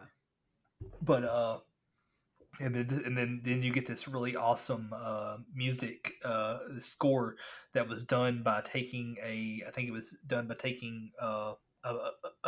violin bow onto a guitar string, where Allison sees Michael for the first time, and then you have that awesome sound. Yes, I was actually about to talk about that. That is probably my favorite piece of music in the soundtrack. Yeah. Just as like the little like synth background for it, and then just like this like horrible just one sound to it. Yeah. Oh, it's so good. God, it was so good. It was great finally doing that final show off we've been waiting for between essentially possibly the future final girl versus Michael. Finally seeing Michael for the first time. Yeah. But Allison ends up getting chased by Michael before she ends up finding refuge in a neighboring home. Laurie, Karen, and Ray arrive at Laurie's home. Home fortress, whatever you want to call it, and they wait for Allison to arrive. As 2 officers are posted outside the house in their squad car. Hawkins and Dr. Sarton search for Michael, and in turn, they end up finding Allison. So they end up picking Allison up, and on the way over, they end up finding Michael, where Hawkins just fucking runs him over with the He's like, SUV. don't worry, I got this. Yeah, and he just runs him over the SUV. And okay, here's the part where where I thought they were going a different route, and I almost walked out of the theaters. They hit Michael with the SUV. Hawkins gets out, and he goes to shoot Michael at point blank range, but Dr. Sarton is protesting not to, so Dr. Sarton stabs Hawkins in the fucking throat with a blade hidden inside of his pen. And I was sitting there, I was like, wait, they better not fucking do this. And then Dr. Sarton picks up Michael's fucking mask and he puts it on. I thought that they were going to have Michael dead and have Dr. Sarton taking over as Michael. I was sitting there, I was like, I swear to God, I'm going to keep watching this for a minute. And if Michael doesn't show up, I'm fucking walking out if they do this. Yeah, I'm very happy they didn't. I had a feeling that they wouldn't do it. I think it was just like this guy was just so obsessed with Michael at this point. Yeah, like I didn't really think that, especially because like as soon as he did that, he just starts pulling him into the car. I'm like, yeah, he pulls Michael into the car, and then he even like says like weird shit where he's like saying like, oh, so this is what it feels like, and it's like he's so obsessed with Michael and wanting to study him to the point that he wants to become him and understand. And that in his weird way of trying to understand Michael. Yeah, but I do love his line when he does put Michael into the car because he like kind of like pushes Allison out of the way. He's like, make room for my patient. Yeah, he does not fucking care about Allison at all. But yeah, he like like whenever Michael finally wakes up, I literally audibly in the theater go, oh, thank God. I was getting so worried. I was like, oh, please don't. But Sarton kills Hawkins. Well, I say kills Hawkins, and I wanted to talk about this. So apparently fans were very pissed off about this. They did not want Hawkins to die. I haven't read anything. I don't know if it's been confirmed or not. I've seen him in trailers, but I heard that was like more of like old flashbacks. Jamie Lee Curtis did post a picture on Instagram of a scene from Halloween Kills where she's in the hospital and you see Hawkins on a hospital bed and she's talking to him. So maybe Hawkins survived. Yeah, I'm thinking he might have survived. He's just in like extremely critical care because he did get stabbed a few times. He got stabbed a few times and then he got run over by a fucking car. Yeah. This man is secretly the Michael Myers now. Like, he does not die. Yeah. So, like, I guess fans were finally like, okay. They were like, okay, fine. Yeah, we'll give you that. Now, the one thing I'm glad the fans didn't get, did y'all see where Halloween Kills there was a petition to remove the firefighter killings? Jesus. Yes, I was like, I saw that. Are you guys serious? It's like, we just saw the trailer. What do you want them to do? Yeah. Like, did you petition to not have Michael Myers kill nurses and doctors in Halloween 2 or something? I'll say this, because in my estimation, opinion, people love firefighters if they're seen as, I mean, not that I 100% agree that they're essentially for the like warriors. They go into fires, they fight, like they're the best version of public safety in like the public opinion. That's why anytime you see them do like fundraisers, everybody's like going all crazy. Then there's also like the romanticizing of firefighters, of like they're the sexiest individuals in the world. And so as we know in the last number of years, police, law enforcement doesn't exactly have a good reputation. And there's no reason to talk about that. And then a lot of people don't like doctors and nurses for a number of reasons, because they hate going to the doctor. It's just something about firefighters that it's like a 99.9% positivity rating they have. I'm waiting for there to be a parody where like there's like a parody petition of like babysitters saying take out the babysitting killings. Even though the original... Oh, I had some doozy babysitters as a kid. There's some, yeah. I'm Yeah, like, yeah, even though the original name of the Halloween was going to be the Babysitter Murders. The so after Dr. Sarton puts Michael in the vehicle and stuff, and he's wearing his he ends up taking off the mask and throw it in the back, and Michael ends up regaining conscious, and he has the mask, but we don't really he's not really moving, or it's like he's still unconscious, but he's playing coy. Uh, uh, Dr. Sarton is driving Allison and Michael to Laurie's house with the intent on reuniting them. And on the way there, Michael ends up, I mean, not Michael, Allison ends up, Dr. Sarton's telling Allison about how in all the years that he's worked with Michael, he's never heard him utter a word. And Allison says, "Oh, he talked to me," and he's like, "What? Well, what did he say? You have to tell me." And she's like, "Well, stop the car, and I will." And he like fucking. I like how quickly he believes her too. Yeah, like how gullible is this fucking guy? He's like, "Yeah, okay, sure, he talked to you, okay." And he like fucking slams on his brake and power slides like this thing into a stop. He's like, "What?" He's like, "What do you say?" And then all of a sudden, Michael grabs grabs the mask, and you hear Allison go, "Fuck!" And I guarantee you, Dr. Sarton really think, "Wait, fuck? Fuck's what he said? Why did he say fuck?" What do you say? Fuck. Yeah, and then all of a sudden, Michael fucking brutally kicks in the fucking squad car like cage onto Dr. Sarton like multiple times while Sarton's like trying to get him to stop. And what's funny is that right before while this is happening, or like right before this happening, that other squad car, there is this hilarious conversation about fucking sandwiches, and Oh my god.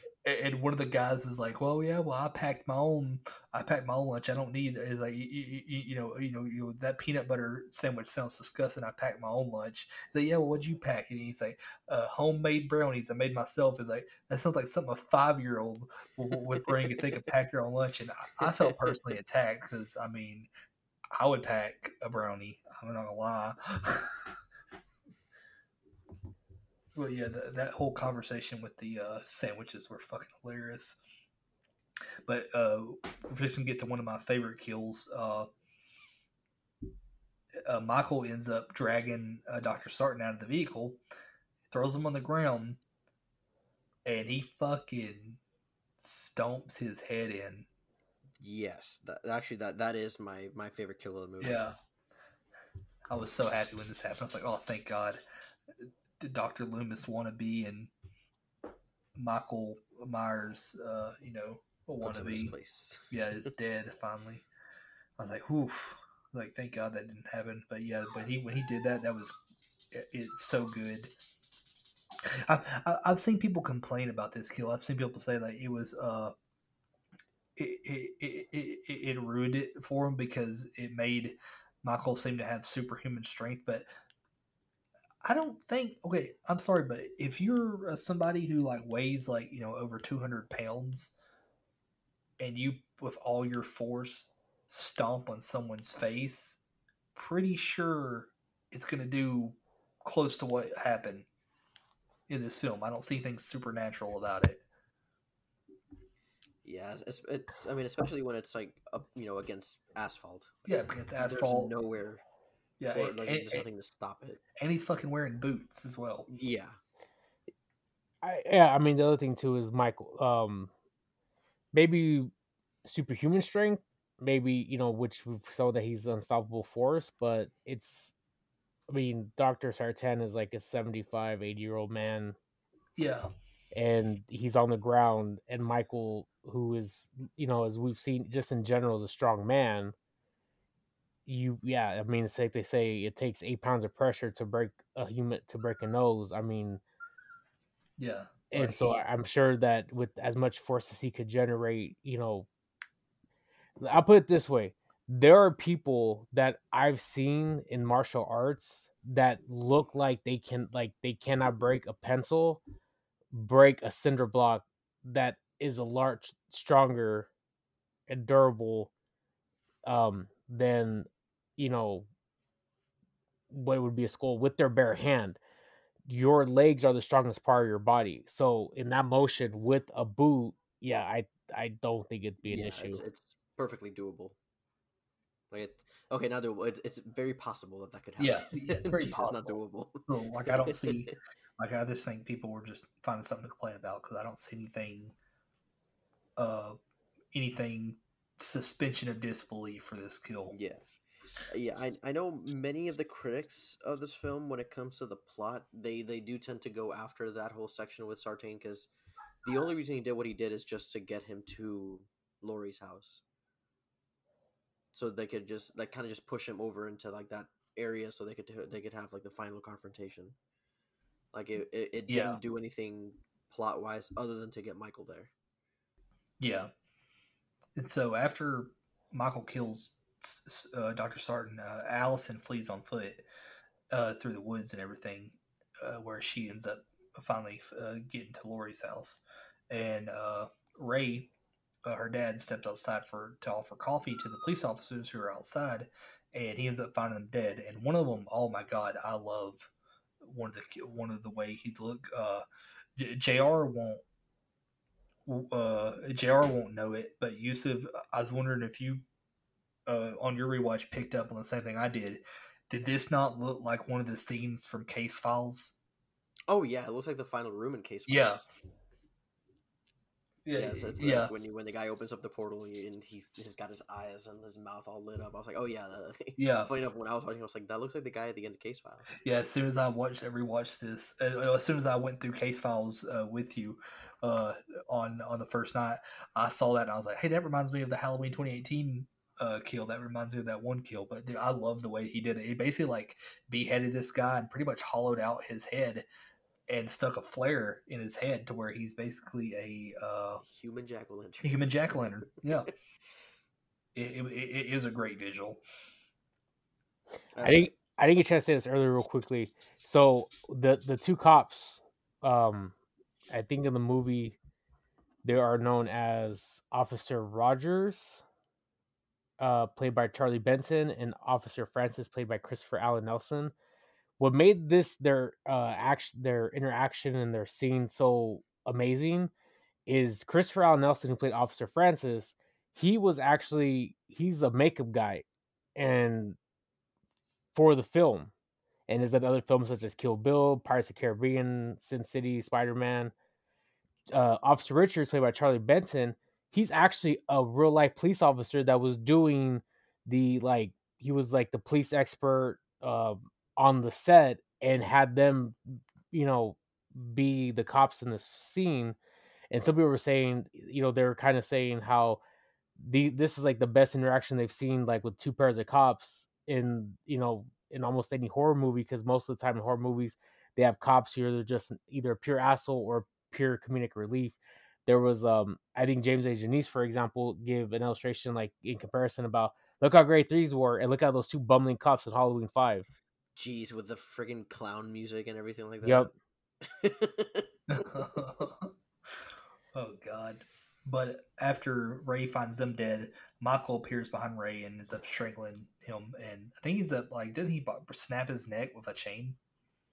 Or he strangles him with the chain or something like that? I think he like strangles him, but then like right at the end you can hear the neck crack. Yeah. He pretty much like breaks his neck. And I was really sad about this death because I really liked Ray. He was a great character, and I didn't see anything bad he did, and he honestly seemed like a really good dad to Allison, and he also had like funny comedy parts as well. Yeah, it's definitely one of those, like, even though he wasn't really in the movie doing much, when he did, get killed off, you're like, oh. Yeah, like at the beginning, whenever you're first introduced to him, and he gets peanut butter, he's like, oh, I got peanut butter on my penis. fucking Ray. It's like the most dad thing too, because like like the way he says it, he's like, oh, I got peanut butter on my penis. How Hey, it's you, Yusuf. You're the Ray of the group. Oh, that is definitely me. Oh no. Yeah, see, Jr. Yusuf is our resident dad of our friend group. Like when everybody was hanging out in Florida, he's pretty much the essential dad of the group. While Cece and Kat are the mom of the group.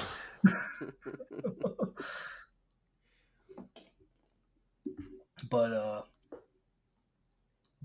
Lori ends up alerting Karen to Michael's arrival, and she sends her into the hidden safe room.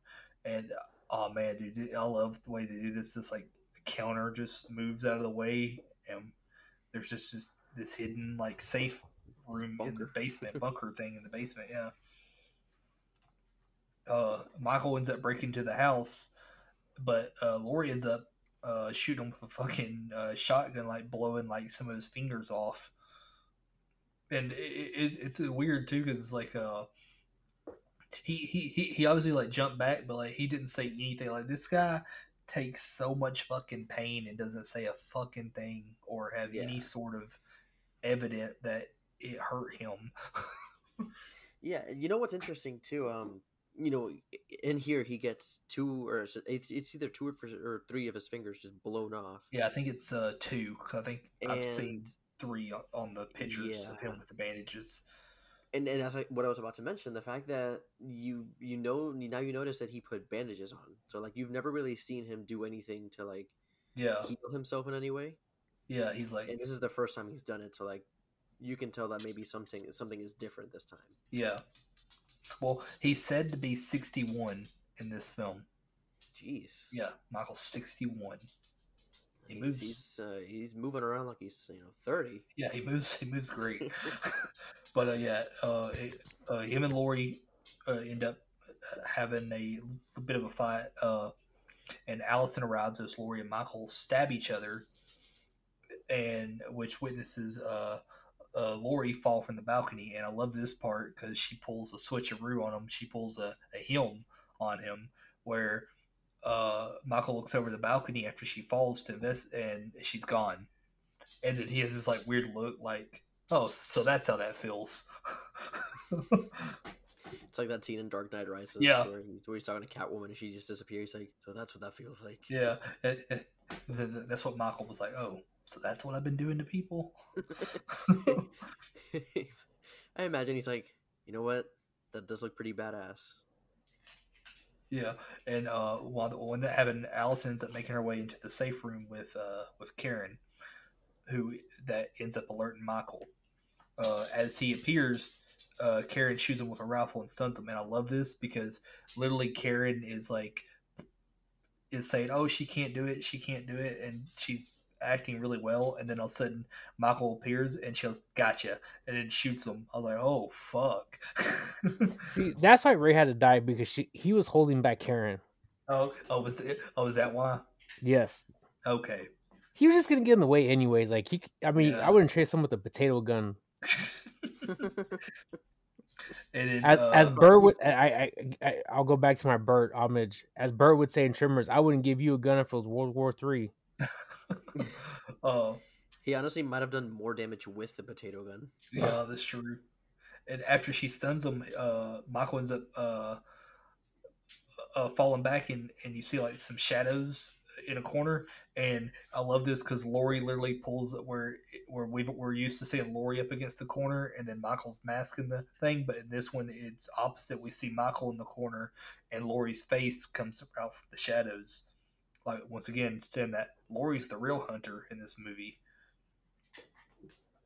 And Lori appears in the shadows, and she attacks Michael, and she ends up sending him tumbling down the steps into the safe room. And Karen and Allison end up leaving the safe room. Michael regains consciousness, and he ends up grabbing Karen's ankle, but Allison stabs Michael with his own knife, and they escape the room, where Lori flips a switch, and metal bars spring into place, barricading the exit and trapping Michael in the safe room as it fills with gas. And Karen ends up telling Allison that it's not a prison, it's a trap. And yes, yeah. But before we get to this, ending, one thing I forgot to mention was when Laurie and Michael are fighting, there's a part where they go into a room where there's a bunch of mannequins and stuff, and Michael's hiding in the closet when Laurie's trying to find him. I don't know if you know this, Yusuf, but so the one thing John Carpenter stepped in and did, uh, probably a good thing he did this. Originally, they were going to recreate the ending to Halloween 1978 to open the film, where they were going to have Loomis shoot Michael, but then Michael was going to get back up and he was going to kill Loomis, and they even recreated the set. So this room that they ended up recreating the set for that thing, but since they didn't film the scene, they still used it for this final battle. The room that happened in is an exact replica of the room from the 78 room. I did notice that. I was like, something like feels familiar about this, like, yeah, especially because you can see that kind of little deck area right outside. Yeah, but so I was like, yeah, it looks very similar, if not, almost exactly the same. Yeah, how would you have felt if they would have opened the film up like that with killing Loomis? Honestly, I wouldn't have minded it, but at the same time, I kind of like the fact that you kind of get to hear Loomis in archival form, where he's talking about like kind of like his audio diaries, talking about Michael and stuff. I thought that was pretty cool. So, oh yeah, I think I would have preferred if they didn't do it. Yeah, that's true. But yeah, that's what they were gonna open up with it, which I'm glad they didn't. But yeah, that was the one thing John Carpenter stepped in and said, "Nah, y'all just do your own thing. Don't do that." But the room that Michael's in, it starts filling up with gas. Laurie lights a flare and she tosses it through the bars set in the room, and Michael ablaze. And Michael is just staring at her the entire time. Does not fucking care at all that everything's on fire. He's just staring at her. He's basically giving her like a, when I get out of here. Oh, when I get out of here, you're going to get it. Can you, oh my God, can you imagine Michael Myers as like a wrestling persona? So, Yusuf, I don't know how much you're familiar with, but in two separate territories, in Memphis, when Jerry Lawler was booking, and then his hardcore deathmatch promotion in Japan called Wing, they used to bring in characters that were dressed like Jason and Freddy and Leatherface and have matches. Oh, that's amazing. So if you actually, especially Wing, if you like Google like Jason versus Freddy, like, death match, like you would see like footage from like the early 90s of these horror characters just having these like bloody matchups of them beating the crap out of each other with weapons. Oh, that's amazing. I gotta watch those then. Yeah. But so after this happens, the whole house catches on fire, and Laurie, Karen, and Allison escape as the house is, engulfed in flames. They hitch a ride in the back of a pickup truck that's coming down the road. How convenient. And the Michael's body is nowhere to be seen, and the three women embrace as they're taken to safety. And it's cool. We get like a little bit of a reminiscence of one of the sequels that they ignored, where Allison is holding Michael's knife, and it zooms in on that and closes out like with that. And in the credits, if you listen, you can hear Michael breathing in the credits, and that's Nick Castle. Yeah. And yeah, that's that. I like that they added that. Yeah, and that closes out Halloween 2018. But as we know, since we're going to go see the sequel, I'm going to see the sequel tomorrow, and you're going to see the sequel later on this week. Obviously, Michael escaped. Yeah. So yeah. Wait, he escaped?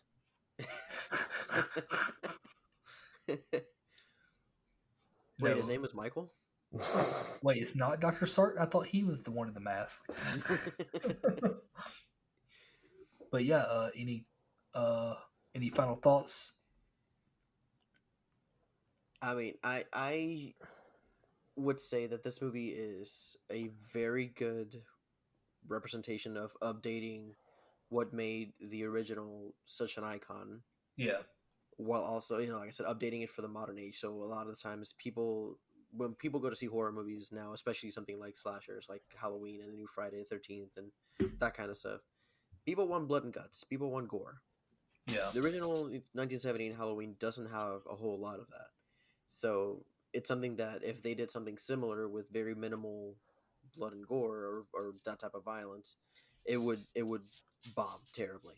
Yeah. So like one of the big things that they did to update it was like, pile on the bodies, make it bloody, make it gory, and I think part of that is what's really effective to me, I think. Yeah. Oh yeah, I agree. One of the things I read about was, okay, so apparently test audiences and a leaked script came out, and test audiences reported that the original ending that they saw was a lot different. There was apparently a shorter fight between Laurie and Michael, and instead of him ended up with the house catching on fire and him trapping in the house, it ends up with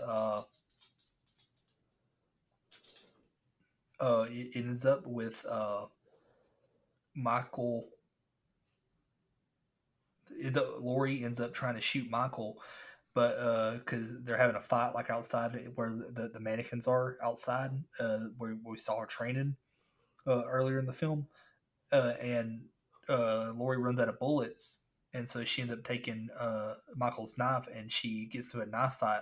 Well, she gets her own knife, and Michael has his knife, and they get into a knife fight, which she cuts him in the arm the same way that he cut her 40 years ago, and she manages to stab.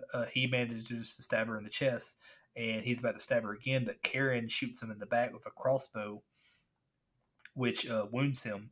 And then while her and Allison are carrying Laurie away, she's begging them to go back and kill him.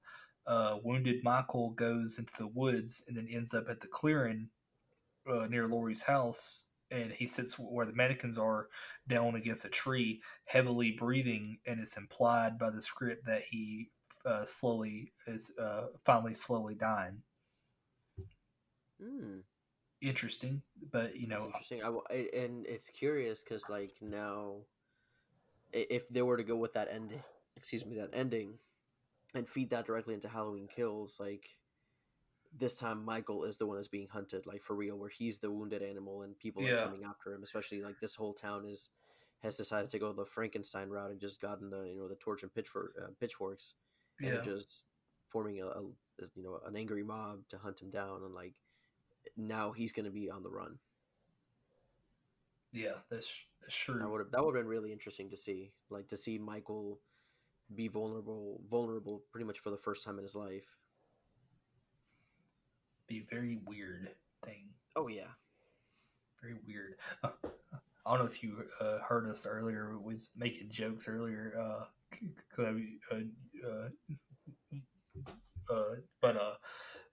when we saw about whenever Michael kills Vicky's boyfriend Dave, and he stabs him with a knife, and he hangs him on the wall. We were joking, like, I wonder if Michael pulled out a stud finder to try and find the stud before hanging him on the wall. And then JR was like, no, I think Michael had carpenting skills, so he was probably like knocking on the wood, and he knocks on the wood to find the stud. I was like, I need like a Robot Chicken or a Family Guy or some kind of parody sketch where Michael's, before he hangs body, he's like knocking, trying to find the stud. Just trying to find the stud just to make sure. Oh man, but yeah, that's Halloween 2018. Really easily Michael Myers. Yeah. Like they just add like a little tool belt to him. Yeah. Easily like one of the one of my favorite horror sequels for sure. And it's weird. It's like, okay, so like with the 5 different timelines, what timelines do y'all prefer? Honestly, with me, I mean, I know we haven't seen the other two, but just seeing the direction that it seems to be going, I think I prefer this timeline. Yeah, this timeline is very, very good. It's very strong. I like the direction it's been going so far. But for me, mostly on the I guess on like a bias level, I've always liked the Halloween, like starting like the timeline featuring 4, 5, and 6. I don't know why, because those movies aren't terrific. They're not great by any standard, but they're entertaining to me. Yeah. So I always have a soft spot for that one. I mean, and Daniel Harris. And Daniel Harris, yes. Right, yeah. JR, what's your favorite timeline so far? It's obviously Susan the Witch, right? I hate you. So, Kyle, I'm guessing this is JR's version of The Shed. Oh, yeah. Yeah, JR hates Susan the Witch. Susan the Witch. It's it's tough because the thing is, I love H2O, with the exception of the few issues with masks of that movie. Oh god. And then I love 2018, but I love Dr. Loomis. So it's like I probably would go with 1, 2, 4, 5, 6 because I get so much Dr. Loomis, and I think I enjoy half of them very much. I love obviously the original. I enjoy 2 and especially 4. I think 4 is probably before 2018. The Return of Michael Myers was my favorite sequel. Yeah. I just love Jamie Lloyd. I love Dr. Loomis. Oh yeah, I mean, Daniel Harris is great, but and so I loved Rachel. Like Rachel was amazing. It killed me what happened to her in 5. I was like, you turned her from this amazing, like basically like to me felt like a newer version of Laurie Strode to a dumb ditzy, person that gets killed in 30 seconds. Yeah, that was very disappointing. But yeah, I just think because of the fact of Jamie Lloyd in 4 and Dr. Loomis, being in there, and there's 3 of the films that I enjoy very much. I probably pick that timeline. But that's a tough one though. It's a good timeline though. But yeah, I do like one of the things I also really like about that timeline is essentially just seeing Loomis go, like his mental decline as these movies go on. I shot him 6 times. Especially by by the end of 4 where he's just like, whatever, fuck this kid now, because that's what's gonna happen next. Oh yeah.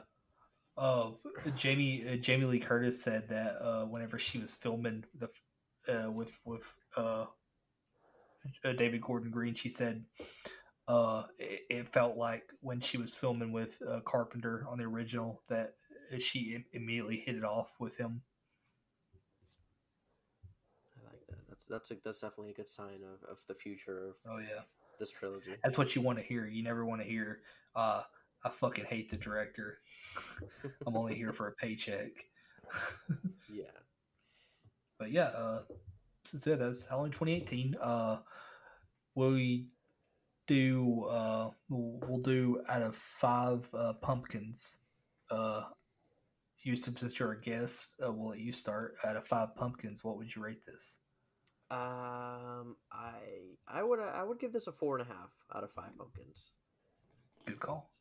Yeah, it's like I'm very nitpicky, so like I know there are certain things I don't particularly like, and like I said, it's very nitpicky. Like there's like the scene where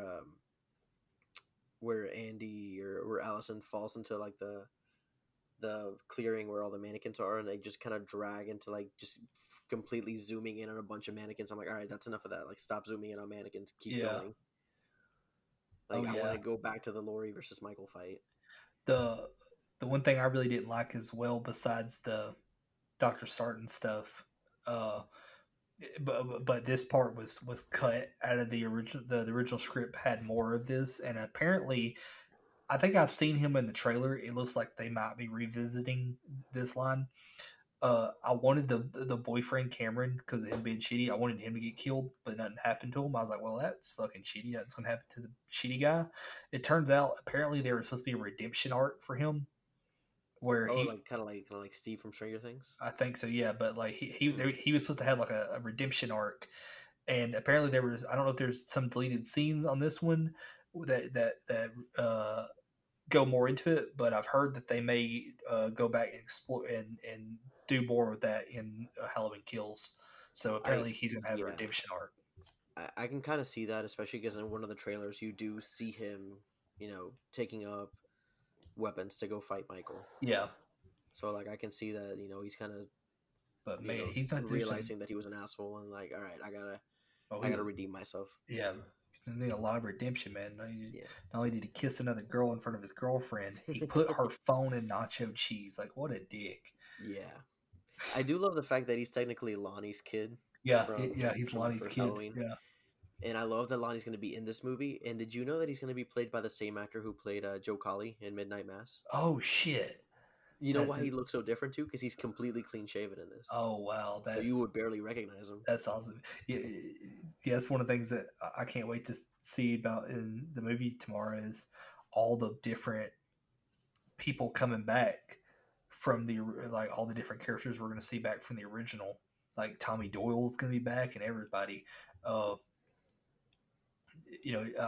wish Danielle Harris would have found a way to do it, but they would have made she wanted to, but they turned her down because they said it wouldn't make sense because they were ignoring the sequels. I think they could have found a way to have her in there somewhere. Yeah, just like be a random citizen or something. Yeah, not necessarily like Jamie Lloyd or anything, but just like any random citizen of Haddonfield. But it's gonna be great, man. Just seeing everybody back, and it's essentially like the survivors of Michael are teaming up.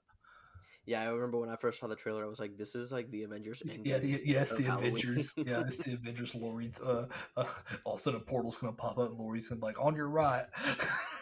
Laurie's actually Captain America. Yeah, Laurie's Captain America. Tommy Doyle comes and everybody. Yeah, but yeah, I like that though. 4.5. It's a good score. JR. Let me toss it to you, Kyle, first, and then I'll give mine so we can put a bow on this. Okay. I'm gonna go with 4 out of 5. Like I said, one of my favorite sequels. I think this is probably my second favorite in the series, right behind the original. It's tied up there with Halloween 2. It's like Halloween 1978, Halloween 2018, and Halloween 2. But really great. I love how brutal Michael is. I love that they went away from the Michael Laurie sister storyline, and instead it's just basically Michael. It's just a no rhyme reason embodiment of evil killing machine. And I feel that makes it scarier that he's after them for no fucking reason. That there's no reason for him to be after them. It makes it more terrifying. But yeah, he just really great movie, really great sequel. Looking forward to seeing where the rest of this series goes. I'm gonna go with 4 out of 5. For me, I'm actually will give it a 4.5 out of 5. I think it's an amazing sequel. There's so much to love about it. Some things that knock it down a peg for me is the whole sequence of Dr. Zartan. I just really don't think he's necessary and wasn't needed. I actually enjoyed the deputy played by was it William Hurst was his name? I think so. I think that was his name, yeah.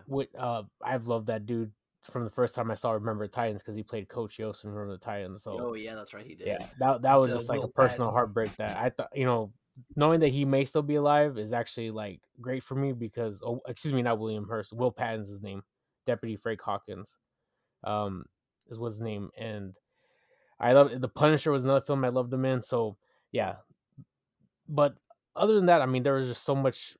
I mean, from the violence to Michael being a remorseless killer, so many good cinematography, the sound effects, the score, just tremendous. They really, really did, in my opinion, right the wrongs of a lot of the previous sequels in the sense of like getting this franchise back on track. So I'm excited to see where we're going with this tomorrow. Yeah, absolutely. But I will say this though, one of the things I kind of would have liked to see more of. Something that Halloween 4 got 100% right. The like the classic Halloween fall vibe.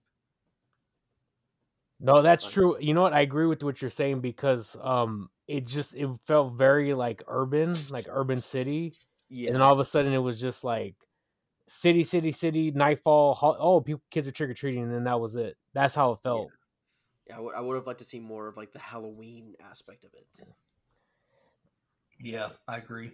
I mean, they did a better job in Halloween one when you think of the fact Yeah. as they did in Pasadena, California, where there's not a single in the summer where there was no trees and just except palm trees. So yeah.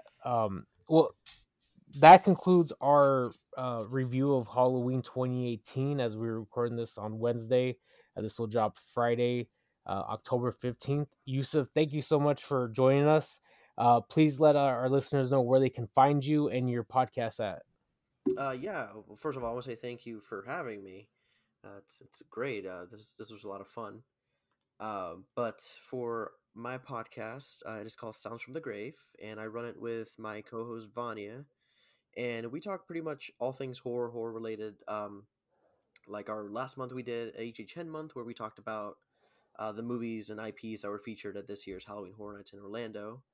And this month, we're actually running an entire month based around Evil Dead. So we're doing Evil Dead 1, 2, Army of Darkness, and the 2013 remake. And yeah, so for our socials, you can find us on Facebook, Instagram, and Twitter at Sounds from the Grave. And then we also have our podcast, which is on pretty much any available platform because we use Anchor. So it's on Spotify, Apple Podcasts, and pretty much anywhere else you can get podcasts at. That is amazing. Once again, thank you Yusuf, for joining us. Any last words, Kyle? Looking forward to Halloween Kills, and I really hope that they find a way to bring in the one of the best films in the franchise, Halloween 3: Season of the Witch. I think I need a new co-host. Anyways, so that wraps it up for us this week. Once again, thank you for everybody for joining us. If you get to this point, I hope you listen to watch Halloween 2018 before you see Halloween Kills. It is hitting theaters everywhere.